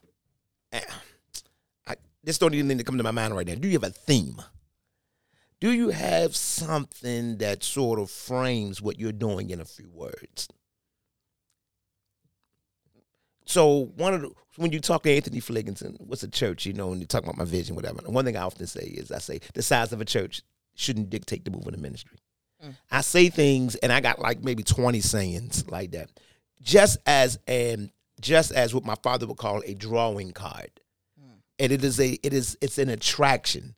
It is, if you sit before me, and if I have to meet Oprah in the BWI, and we gave. What do you do, young lady?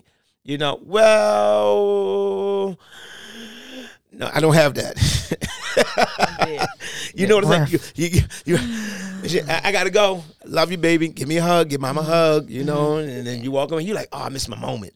Do you? And I'm teaching people how to do that, how to actually frame yourself in a few words, your goals, your ideas. What's my elevator pitch? What'd you call it? Elevator pitch. Yeah, your elevator pitch. Thank you. Help me out. What is your elevator pitch? What is it? Do you have one? If you don't have one, I have it written down. You have one written down. Yeah. Okay, so those things are always on my frontal lobe. They are always there. I feel like I change it so much. Why? Not I change it, but I reword it. Why? Because like sometimes when I read it, it just don't give strong enough. It just need to be memorable. It just need to stick. No, want to know what I thought you was going to say about the church? Go ahead. Taking ordinary people to do extraordinary Same thing. things. I got them. That's stuck with me since ordinary doing extraordinary. My first time being at this church. Yeah. In middle school. I've always that's how I saw the church. I go to Course of Christ where I say it. Right. Because it's well, we empower. That's so real. That's so real, but it's so deep. And it embodies who we are. Yeah. Or at least what you did for me. As a young kid, that's why I feel so on here, yeah. Okay. That's why I feel so comfortable with bringing my friends here. I don't know if you remember. When I was in high school, I used to bring my friend Brianna here. I remember light skin. Light skin. Yeah. Yeah, and it's just I remember she was acting like Taylor the other day. Yeah. Every time. Yeah. And it's because, and that's why I want them to come, because it's my pastor speaks my language. He been spoke my language since I was a kid. Yeah. And that was my biggest thing. I just need to understand. I don't want to go to church where I don't understand. I don't. And I think a lot of people don't even know they're missing that in their church experience or their spiritual journey. That you're even sometimes when you get so stagnated with going to a particular church, you don't even realize you're hearing what they're saying, but you kind of don't realize there's more. I'm supposed to understand, right? I'm supposed to learn. Yeah. I'm learning. Yeah, it's a real thing. I love that, and I think that's why I was crying for my friend too. Oh, you crying? Oh, God. I was crying for her because it's I know how it feels to experience that. The oogly googlies for real. To have that feeling to feel seen, feel heard in the space of especially just you're in a season in your life where you don't feel heard, you don't feel seen. Okay. And they come into a place where it's you see me and you hear me and you don't know me. It's just twice as real. You don't have that you see me are you judging me because you don't know me to judge me. So it's a true I'm seen, I'm heard, and I'm also getting, vision for how to move forward. That was just so powerful for me. That was the only thing I was thinking about that whole time. Everybody was passing tissues, and I'm just let her cry. Oh, let her cry. Let her cry. Let her. Yeah. You going? I'm live. Okay. Yeah. We have a caller that wants to call in also, I believe. Oh, so you keep going, and then I'm gonna set up the call. That's a. Let her cry. Let her cry. Let her cry. Let her experience it. Because I feel I did see before, when you pass people tissues when they crying, that's a way to tell them shut up. No, for real. I really heard that a couple years ago, and I never forgot it. Because it's you are disturbing my moment. Okay, you taking my moment from me. Okay, I get it. It's you breaking my moment. I get it. It's if I'm really in the moment, I'm not worried about no tissue. Okay, I got it. You getting it out. Yeah, I'm here. Yeah, I know present. That's right. So I was really just I felt really good about that. Yeah. When I began to it took me, and we gotta get you out of here too. We gotta get you out of here. We're gonna get you out of here. It took me some time to minister like that. Really? It took me a long time to minister because that wasn't my ministerial style. My ministerial style was lay the word out there. They need to get the word, and don't worry about what anybody else is dealing with.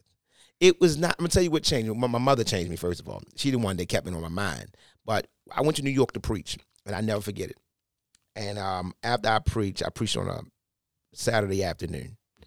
And on Sunday, And when I preached, I was what they call a Bible preacher, and that means I preach all word. No, all word. I mean, I know the Bible. I'm just gifted to know the Bible, all word. You know what I'm saying? And I would just lay it out there, and it was good because people know you know it, and they can appreciate the fact that you know something. But it wasn't, how effective was it? Right. And I had to deal with that. And here, guess what I heard this preacher say? He said, some of y'all out here preaching this Bible, but you need to get your head out the book and get in real life. And to hear a preacher tell me, he was talking to me, you know when he's talking to you, or about you. We talked about that yesterday in church too. You know he's talking about you. He's like, get your head out the book. And I'm like, what preacher would tell me to get my head out the Bible? It's the preacher that was telling me, hey, this is a book of life. You're reading and preaching it as if it was, and life is. Meet these people where they are and use the scriptures. Yeah. Use the scriptures to at least help them to see their way through it. Connect. And when it made me mad for when it made me mad, like 2 years, I was upset with him. 2-3 years. Like, we supposed to preach the Bible.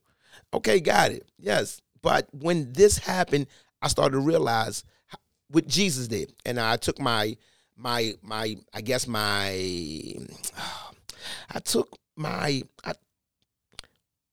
example from 3 of the biggest evangelists in the New Testament, Jesus, Peter, and Paul.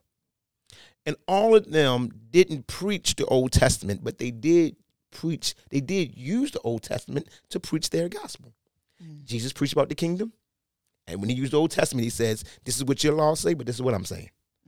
Peter preached about, you know what I'm saying? I know I'm talking in terms of the Bible, but we got Bible, the day of Pentecost, but he went back into the Old Testament and says, Joel said, in the last day I poured out. And then Paul preached about grace and dealt with the story of Abraham and Sarah. And so when you're dealing with this, they didn't preach the Old Testament. They used the Old Testament to preach what they were dealing with at the moment. Wow. And it's so crazy to hear you say that, because it's like I always got that, and that's why I said that I get it.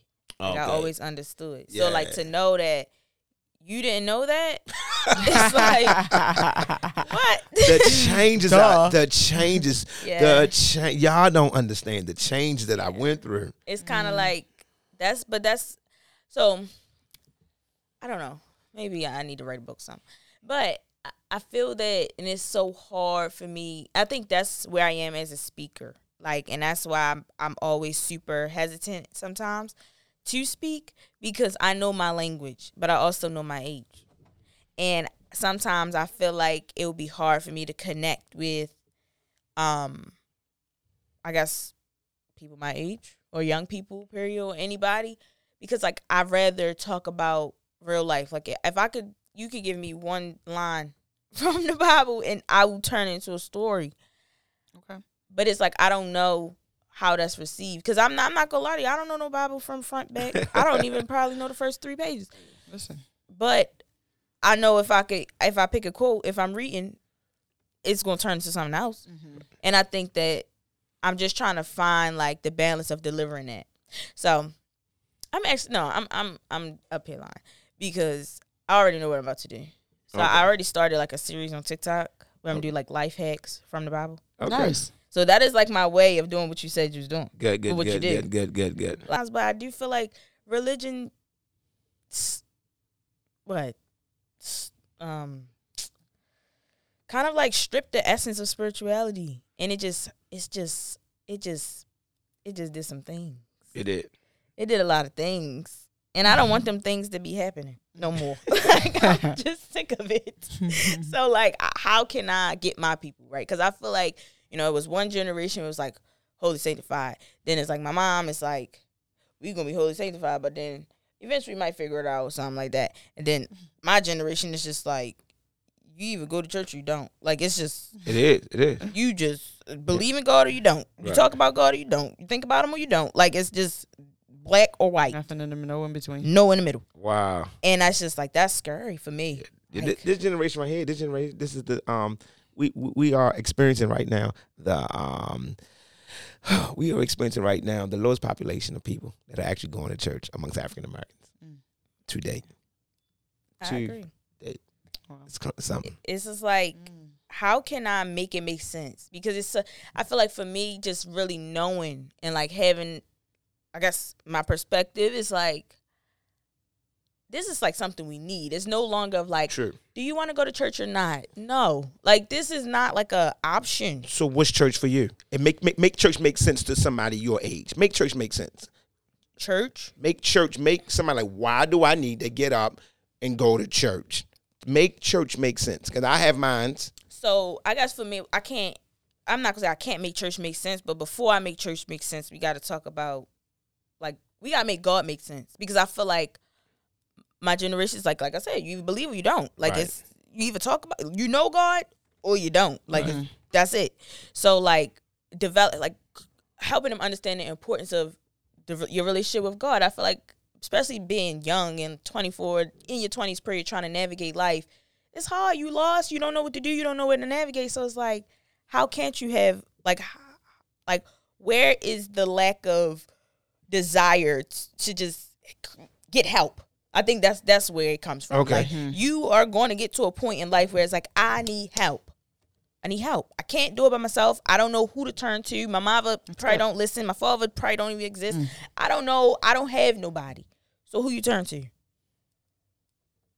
That's how I got here. Good. It just felt like I needed answers. And then when I look at the Bible as like the book of life, like this is the book, this is the story that's going to give you all the secrets.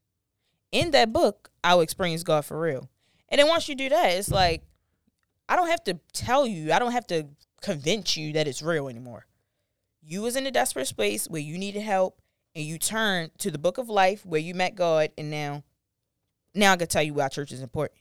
Because yes, you feel the oogly goos when you're reading the Bible by yourself. Yes, the tears are flowing when you're praying, but it's something about being in fellowship. It's something about being in fellowship. Like, that transfer of energy is just different. And I think that's where I think that's where the anchor is. Yeah. I think that's where the anchor is. And I think that's why I was crying for my friend. Okay, good, like, good. I know that you know God. Well, she grew up in church. I never been to her church, but I know that her family's been going there for a long time. And the day she came to our church, her mom asked, like, you going to church with me? She was like, no, I'm going to try another church home. Wow. That was like her first time saying it to her mom. Wow. So like, I know like she's been seeking. Good. Like, I want to understand. I want to get it. I need to hear it for real. Like, I've been doing this church thing for a long time, but I don't feel anything. Got it. So like, to see her feel was like this is what she been waiting for. Like, it's kind of like you praying. It's like, God, I'm waiting to hear from you. Waiting to hear from you. And it's like, I hear you. Yeah. And it's like, just to be in that experience with her, it was just so beautiful to watch. Like, wow. This is dope. And you don't even got to come back ever again. But like, just for you to have you that. heard it. You heard it. Yeah. Like, To God be glory. That was really dope. What you got, T? I'm trying to situate the caller. Sure. Good. So one of the things I've learned to I had to learn to make the word make sense as I was ministering, because the reason why the reason, well, not the reason why, but I've started hearing and answering questions that my parents weren't prepared to answer, but I had to answer these questions. You know, what does this mean? What's going on? You know what I'm saying? And so, one question I had, here's a make it make sense moment. Ready for this? A make it make sense moment. I'm about to have one. It's about to have one right now. Somebody asked me, why isn't money talked about in the New Testament? Like, here's a make it make sense moment. Like, in the Old Testament, it's always about, you know, he gonna bless this and bless that and all this stuff like that, what God gonna do. Why isn't money mentioned in the New Testament? And are we talking about money too much today? Why isn't money mentioned in the New Testament? And then I had to make that word make sense. But the reason why money is not talked about much in the New Testament, you got a few scriptures here and there, sprinkled here and there. I don't have time for any theological, breaking all this stuff now. But just for the layman to make it make sense. The reason why money is not talked about much in the New Testament is because most of the New Testament writers were actually running and fighting for their life. Mm-hmm. If I am fighting to stay alive, I don't have time to be worried about how rich I'm going to be. Right. Because there is a possibility that I may not be here tomorrow. Right. This is the mindset of the New Testament leaders. Paul, Peter, these men were literally fighting to stay alive. Yes. They want to get that word out and they want to keep it moving. But Old Testament, they had time to build. They had time to establish, build kingdoms, talk about families. They had more time to develop themselves as a people. You get to the New Testament, it's people now, there's a new faith, and this new faith don't even have a real name. And we believe in Jesus, and you know what I'm saying? And they got all this, and they are spreading this word, and most of the writings of the New Testament was actual correspondence. So it wasn't even proactive. There wasn't nobody sitting down inspired to write. Right. Most of them, you know what a correspondence is. They had a problem, and somebody was responding to a problem. That's what the letters of Paul are. They are correspondence. When you don't have time to talk about money, you ain't going to talk about money. But it ain't that they didn't believe in it. Right. They just didn't. So a message like that will make sense to a Gen Z, Absolutely. Gen X, and a millennial. Because no one's explaining, no one's breaking it down. Like that. Why? Why? And they want to know. And they want to know why. why. Like, and when you say that, like, oh, yeah. Because if I was like that too, I wouldn't be. Right. And that's why money is not big in the New Testament. That's it. Yeah. But stuff like that makes sense. Let's go for it. Okay, caller, are you there? Can we hear? Hello? Better not be my mother. That's her. Hello? Oh, what she want? Hold on. No, she going. Oh, here we go. Can you hear me? Yes, sir. There we go. Hi, hello. Hi. Hi. Thanks for calling in. I just wanted, thank you. I wanted to just ask a question really quick. I know it's getting late in the day. I don't have Lori, so she can stay as long as she wants. So I was calling because I wanted, she kind of like already answered the question. Wait a minute, it's like a feedback. Let me. Yeah, we can hear you. You might have to mute your Oh, wait, you're watching. I know what Facebook is playing in the background. Okay, so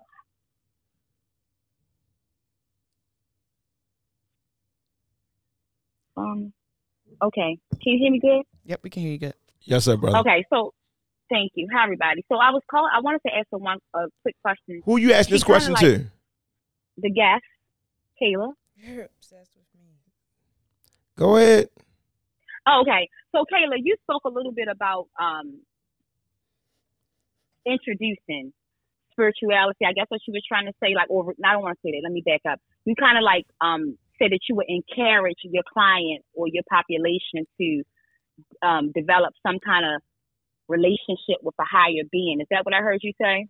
Not at all. I don't know. You what you want to say? Yeah, I didn't say that, but What you want to say? just ask your question. I want to ask her, how is she going to introduce basically her clients to a higher being? Because you just said your generation is either God or it's not or whatever. But you know that you need a relationship with a higher being. So how would you introduce that or suggest that they get that in your practice? I don't think, well, first, I think it's going to be I mean, if you know my brand for what it is right now, you know that I'm a very spiritual person. So I do think that I will attract spiritual people. But I'm not saying that I'm going to be encouraging or forcing people to, be with God. I think that I just need to ground myself in what I know and kind of like, just always come from a higher perspective when giving advice. And if the conversation leads to like, well, how did you become this type of person? Right. Or like, what do you do? What are your practices like? Then I'll share. Mm-hmm. But I don't think I'll ever be in a conversation where it's like, you have to pray every day. Yeah, like I'm not putting that message. I'm not trying to send anybody to, like, if you want to go to church, sure, come with me. But I'm not going to make that a part of your plan to be better. Like, you have to pray. You have to go to church. You have to believe in God. Like, I just think that my job is to make sure I'm grounded and come from, All right, I get it. Stay where I need to be who I need to be for them. So it's more so about my personal development and my spiritual development that is going to allow God to show up in their life and just trust that God is going to show up. I don't really have to introduce him. Right. So you won't. So are you trying to say that you won't introduce church, but you will encourage it? Is that what you're saying? Help me out here. I'm not going to introduce anyone to go to a particular church or local assembly, but you would encourage it, or what do you? It sounds like she's saying you got to one? come ask me for it. You got to get you if you're interested. You're gonna not going to put it out there. bite it. I mean, it just depends. I feel like every client is different. If it's a client that's like, obviously they're open about where they are in their spiritual life and they already go to church and they do things, of course I can suggest, I guess, spiritual practices. I can do that. Right. But if it's just definitely. But if it's a client that has not talked anything about spirituality or God and they just simply want to come for advice, I have to allow God to show up through me and not push it on them. Like, I mean, if they ask, then sure, I go to Course of Christ. But like, I'm never going to say, try going to church. You don't think about going to church? Like, I don't know. I know how people feel about religion. I'm not going to lie. Like, some people are not, you say that, you say God, religion, anything is just immediate turn off. And I feel like I've been gifted with a way of like allowing God to show up through me enough to not have to say it, because that word can be very scary for people, or like just the conversation about church in general can be very just, a little. I mean, I understand it. I definitely see you encouraging or doing affirmations in a session or something like that, which of course is a part of spirituality. So I can see that more than. Sorry, we need people in church. Sorry, no, you don't be doing that. Yeah, no, I was about to say that. Like, of course, affirmation. Sorry, you heard what I said, Jay. I didn't hear. You couldn't hear. You said it again. I was saying you can't say I see you doing affirmations, encouraging this, encouraging that, because it's not for a person to say what another person need at the moment. No, you heard me wrong. Help me out here, because you said because I can see you doing encouraging affirmations and stuff like that. Versus saying go to church. Like that would be my way of weaving. But what I'm saying is be open to whatever you're given at the moment, because some people need to be in the fellowship. Some people. No, I get that. Yeah, but that's what I understand it. Yeah. So what were you saying? I was just simply asking her take on how would she get somebody to develop a spiritual relationship or a relationship with a higher power. That's all, because that is very important in your journey of growth. Like, period. I didn't say religion. I said some kind of relationship with a higher being. That's all I'm saying. And I thought about that because of her experience in Forex.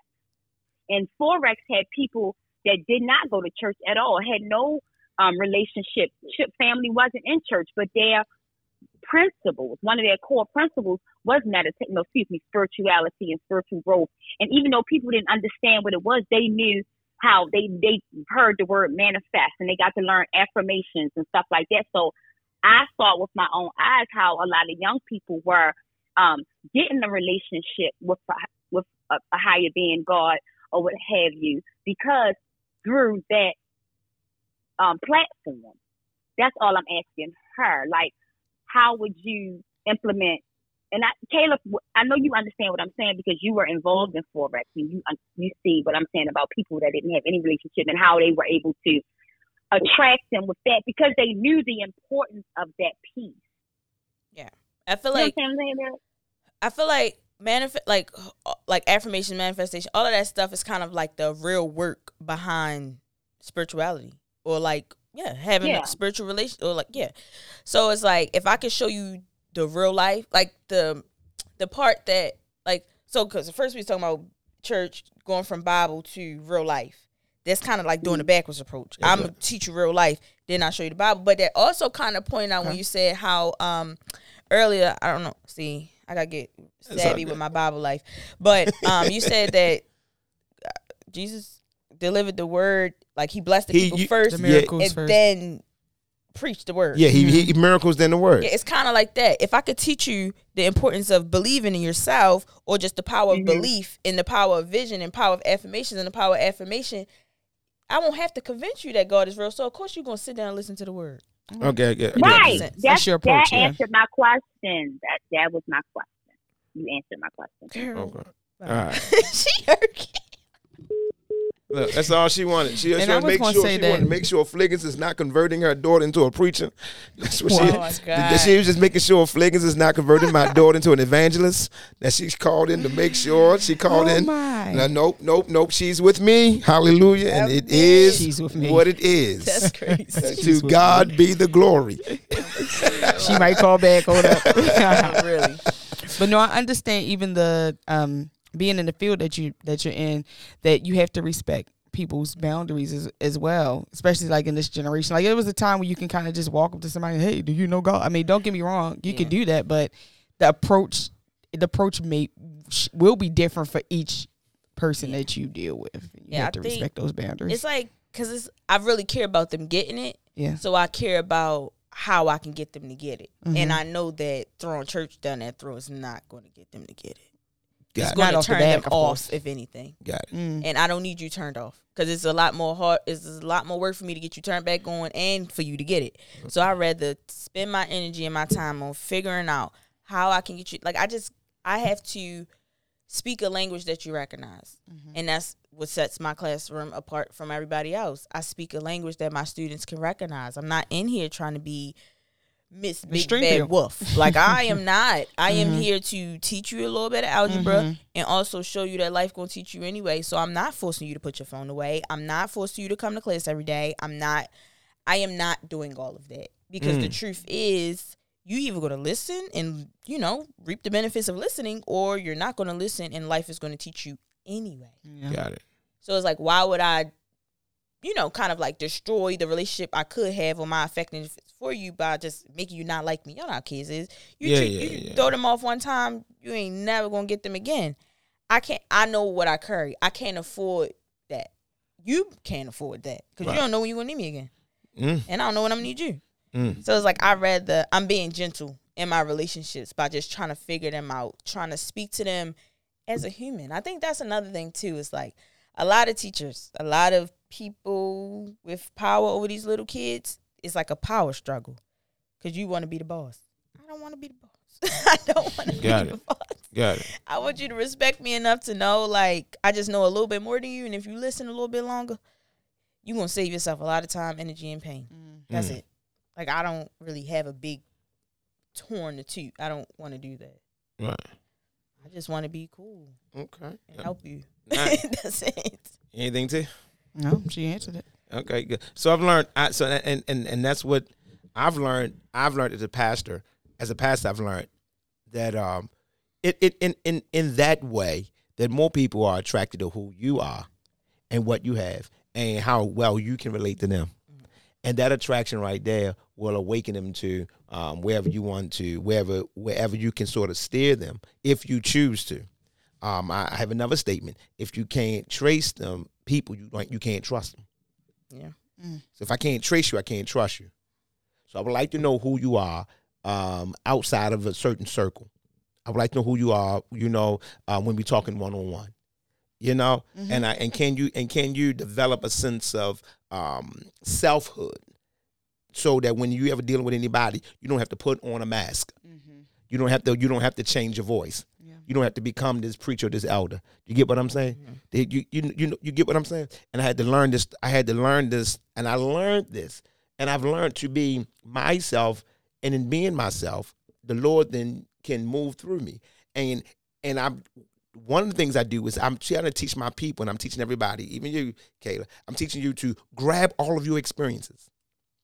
Every time you're trying to get an understanding of something or trying to work through something, grab an actual experience, even if it seemed like it's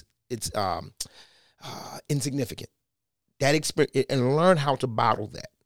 I remember the first time I went to the hospital, and it was a lady I went, and it changed me. Just certain things changed me, and this come to my mind. I went to the hospital one day, y'all, and true story. All my stories are true and real, by the way. I don't make anything up, and I don't have to. Went to the hospital. Lady, my brother said, one of my friends' mother is dying. They want a pastor to get there before she passed away. And so I went there. I went to, I believe it was St. Agnes, if I'm not mistaken. St. Agnes, 5th floor. and I had to wear a whole the whole suit. You know, everything, cover everything. Oh, this was during COVID? No. Oh, okay. Before COVID, way before COVID. Okay. I was still at doorway. Oh, wow. It was a long time ago, like 8 years ago. And I had all this stuff on, and they said she don't have long. And they made put the whole. I'm looking like one of the doctors. I go in there, and I dropped my mask down just a little bit, let lady see me, and she was just, and all I did was grab her big toe and says, "You have never seen a preacher this cute." Bye. She laughed, and when I left, the daughter said, "I never prayed for her." All I said to her was, "You never seen a preacher this cute." And I remember shaking her toe, her big toe, an older lady. She just, I just saw her laugh. And after she laughed, I left. The mother called, the daughter called my brother and says, "My mother won't stop laughing." Wow. A week later, they says, "My mother is in another unit." Wow. A month later, the mother went home. I never said one prayer. And sometimes I went to the hospital and I didn't know what to say. So now I'm learning the art of now being used by God, but God is also using me in the sense of every experience, you're going to have to grab something. When you did your music, I felt, what did you learn? Okay, we happy, you did it. Okay, fine. What did you grab from that experience? You're doing Forex. What stuck out? Like, give me one moment. You going to school? One person, one smile, one look, one tear, and learn how to grab those moments and bottle them up and preserve them as testimonies, because it's not just for someone else. It's making you a better leader. It's giving you different nuances so you won't be trapped in this box. What box? You got to do it this way. You got to say it like this. You got to do it like that. You got to go like this. You got to do it like that. And when you put those boxes in your mind, you feel like, okay, well, if I don't do it this way, I'm not going to be able to help them. You just don't know how you're going to help them at the moment. Right. But those experiences allows you the freedom to say, it's going to happen anyway.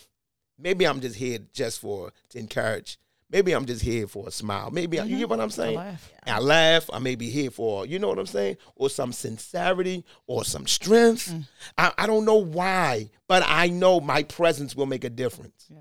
Now the Lord can say, I can use you the way I want to use you, how I want to use you, without saying, I got to do A, B, and C in order for this to take place. So I had to learn those lessons. You know what I'm saying? Yeah. And when I learned them, it changed my understanding of, it changed my understanding as a minister, and it also changed the dynamic of ministry. Yeah. So grab all those moments, Kayla. All those moments, all of them. Wow. All of them. The little kid that says, you know, you look like my aunt, or just those moments like that. You look like, just get to class. You know what I'm saying? For real, those moments have to mean something, but those moments only mean something if you know you mean something. Yeah. If you know you're meaningful, then every moment means something. Something. Go for it. It's just, are we paying attention? Are we paying attention? Are we paying attention? I grab all of them. I grab as many as I can. I swear I do. I grab as many as I can, and then I fill the story in. I feel like it's like living in a space of reflection. Like I live in that space. Like reflection is not something that I do. It's like a part of who I am, and it's like sometimes I find myself trying to make something out of something. Like not forcing a narrative, but like forcing myself to think beyond what happened, so I could come up with something that can kind of push me forward. Like. Anything. Like kind of like if you're going to do a dark time, seeking that light. Like sometimes you got to get creative. It's light somewhere, you better figure it out. Because if you get stuck in the dark, you're going to be in the dark. Yeah. How's that motivating me to get through? It's not. Right. So I'd rather sit in the dark enough to say, oh, I see a light a little bit. I don't know. It's coming through.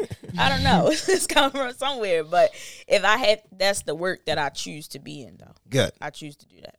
All right. But yeah. Thank you. Thank you. Thank you. Any closing remarks? Any closing words? We're going to let everybody give a closing remark. Yes. Go ahead. Go for it. Give us a closing remark. Then Tia give a closing, and I'll close it out. So as mentioned earlier, I am hosting a Girl Talk event for young adults. The only real requirement is that you have to be 18. So 18 and older. I do have a registration link out. I will give it to you. Okay. And I also have a flyer for the event. So I'll post a flyer. Tia will post a flyer, and then also you'll have access to the registration link. So go ahead. It's just a couple questions just for me to kind of get a insight of who's going to be there, what type of space we need. It is a question about food allergy, so for those that like a little snack, we will have that as well. But I'm definitely looking forward to just women interested in coming out, talking amongst like-minded women, to have a really deep, serious, and powerful conversation. It's going to be a good time. I'm really excited. Excellent. I'm so excited about this. Good. Kudos to you. Thank yes, you. Seriously. We'll make sure we post that and promote as much as we can too. Please. I think that first it was a pleasure having you on again. Awesome. I think that there will be a lot of leaders that will. We talked about leaders a little bit, but a lot of leaders that will really connect with a lot of the things that you said, a lot of the conversation in general.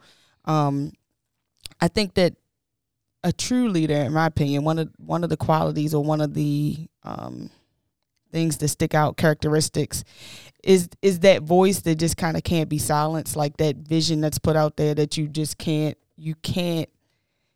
put the lid on it, regardless if it's not like working out. It seems like it's going another route. It just can't be silenced, and I think that leaders have that in them. There's that voice that just has to get out of there, the vision that just has to go forth. And sometimes when the environment doesn't quite accept it, or they just don't get it, which I guess they're not supposed to get it, it still doesn't go anywhere. And so it can cause that little bit of frustration, like you were saying. So I think that people that were listening to the conversation got a good insight on what that looks like and how to kind of change that for themselves. So thank you. Thank you. All right. We got everybody out the way. Everybody, this was a good conversation. Mm-hmm. All right. Your name, Kayla. You got a middle name? Okay. Kayla. I wonder what it is. Kayla. Ghetto. Okay. No. Kayla Stringfield is her name. Kayla Stringfield, Mine is everybody. old. Kayla Stringfield is her name. Yes. We are on a segment called Unfinished Business. Yes. So we had a group of people come on last year, and they were not finished, or they had some things they talked about and didn't complete, or some things they should have said or should not have said, and they are saying it again, or they give an understanding as to why they said it in the first place. Yes. Hey, whatever it is, this is Unfinished Business. We are right here in this season. Yes. Unfinished Business. Those who've been on the program before, y'all come back. Unfinished business. That's what this is. Now, do you feel like you got the business finished? You got it out there. Okay. Unfinished business. So what am I going to say? I remember Kayla said something today. She said there was a difference between the covenant and the contract. She told me I was ministering covenant and contract. And I told the church a couple weeks ago, covenant is not a contract. Contract is a negotiation. Mm-hmm. God wasn't negotiating. God was giving a covenant. Here is what I want you to do. And what is a covenant? A covenant is when God reveals himself to man, then acts for man's participation, or rather gives a requirement for man's participation. God reveals himself, then say, guess what? I want you part of this plan. Yeah. That's the covenant, everybody. It's not a contract. Contract is, hey, will you do this for this and that for that? No. God said, I'm going to reveal my plan, and I want you to be a part of it. Yeah, with it or not. Yeah. You're going to be, and then so God says, and this is what God says. God says, yes or no. The choice is yours. However, here are the conditions for yes, and here are the conditions for no. And that's a covenant. If you say no, here are the conditions. You say yes, here are the conditions. And that's our Bible. Yeah, that's true. That's what it is, y'all. So, choice is yours. But the Lord said, I reveal myself, and I want you to be a part of the plan. That's how y'all define covenant.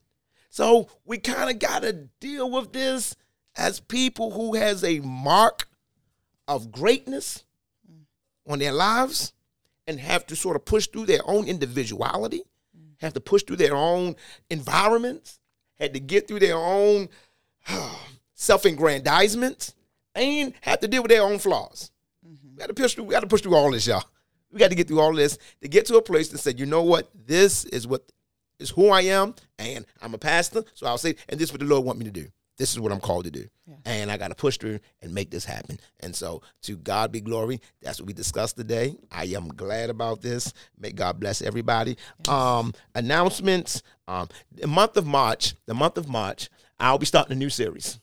And a new series begins on the book of Job. Yes. We'll be dealing with the book of Job in the month of March. Everybody come out. Everybody listen, grab it. In the month of March, I will be unfolding, beginning in the month of March, I'll be unfolding the book of Job, learning how to be stable in instability. That's going to be good. Learning how to be stable in instability. Ooh. Nice. Yeah. I like that. Just learn how to do it. We got to learn how to be stable in instability. Mm-hmm. So that will be that is going to be the groundwork, the framework from which we're going to paint this picture of Job's life, so the believer will know how to just, you know what I'm saying? Yes. We'll learn what it is and what it looks like, and what we should do. That's what we're gonna start in the book of Job, in the book of Job in the month of March. So I need y'all to do this and be a part of this, and log on to Court Vision. Yes. Log on if you can't make it. If you can, 1831 North Gate Street. Be a part of this. Baltimore, Maryland 21213. Okay. Now I have something. I have a business called LIBA. Love Investors Benefit Association. Hey, I need all my friends. Love it. I need my friends. I need my brothers, my sisters. Y'all listening to me. I need y'all.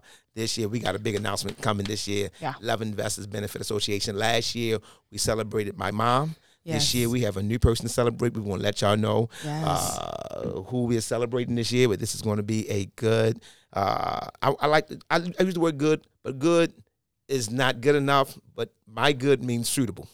Okay. This is going to fit. This is going to be where it's supposed to be. You get what I'm saying? Yes. So, so that's why I use that word. So, I kind of need everybody to be a part of this. $20 a month. That's what we're asking for. We are blessing people who want to start a business, or who have started a business and need a little push. Mm-hmm. This is what we're doing. Love Investors Benefit Association. I need my family, need my friends to donate $20 a month. And guess what? It could be you. It could be you. You hear what I just said? It could be really could. you. It really could. Be giving the proceeds away. We are blessed to be a blessing. I am in the blessed business and our community. And one of the things we talked about last year was we can help people come out of trouble. Yeah. We don't mind that part. Mm-hmm. But when it's time to help people to get up, we go missing. Yes. We praying. Somebody tell you the vision, we praying for you. Yes. But let somebody say, I need a bill paid. We find that money for them. Yes. Somebody say, I need to get out of jail. We find that money for them, won't we? We get it. Listen. But now this is about people being better and the betterment of our people. Let's do this. Join LIBA. $ join LIBA for the Cash App. Y'all go to the website, Love Investors Benefit Association. This will be our third year. Yes. This will be our third year. Yes. This will be our third year. Yeah, isn't that something? Every year is better. Yes. This will be our third year. Mm-hmm. So come on, y'all. Let's be a part of this. This is at the end of the year. We have our charity ball at the end of the year. Let's do this and let God be God. All right, we done. I got all my announcements out the way. Okay. Thank y'all. Listen, if you want to come on next week, please call. Come on. Let us know. Unfinished business. My pastors. Call me now. My brothers, my friends, all of y'all. Come on. My sisters. Call me now. I remember her. Yeah. Call me now. Call me now. I remember her. Do you remember her? Yeah. Sorry. Hold up. All right. Let us pray. Father, we thank you for your grace, your mercy, and your strength. Give us a peaceful night and give us a bright morning. We thank you for traveling mercies. We thank you for allowing us to be who you called us to be in this day and in this hour. We are declaring nothing broken, nothing missing. Be a part of our lives because we are a part of you. We give you all the praise, glory, and honor. For this is the day you have made. We shall rejoice and be glad. In Jesus' name, amen. Amen and amen. Love y'all. Peace. God bless. Yes. Make sure that you all check out the website. A lot of people have questions about LIBA and the things that we're doing at the Court of Christ. It's available on the website. Good. So Join LIBA is www.joinliba.com. And then everything we do here at the Court of Christ is on our website. It's www.thecourtofchrist.com. So make sure y'all check that out because the websites have everything on it, okay? Listen, this has been an excellent episode. Thank you, Caleb, for joining us. We are your spiritual podcast station. with you, the uncut, unblocked, and unscripted. This is the only place in the podcast universe giving you a balanced approach and a look at the other side. Everything from A to Z. This episode will be available on Tuesday. All new episodes available every Tuesday. Make sure you listen. We love you. And thank you for loving us.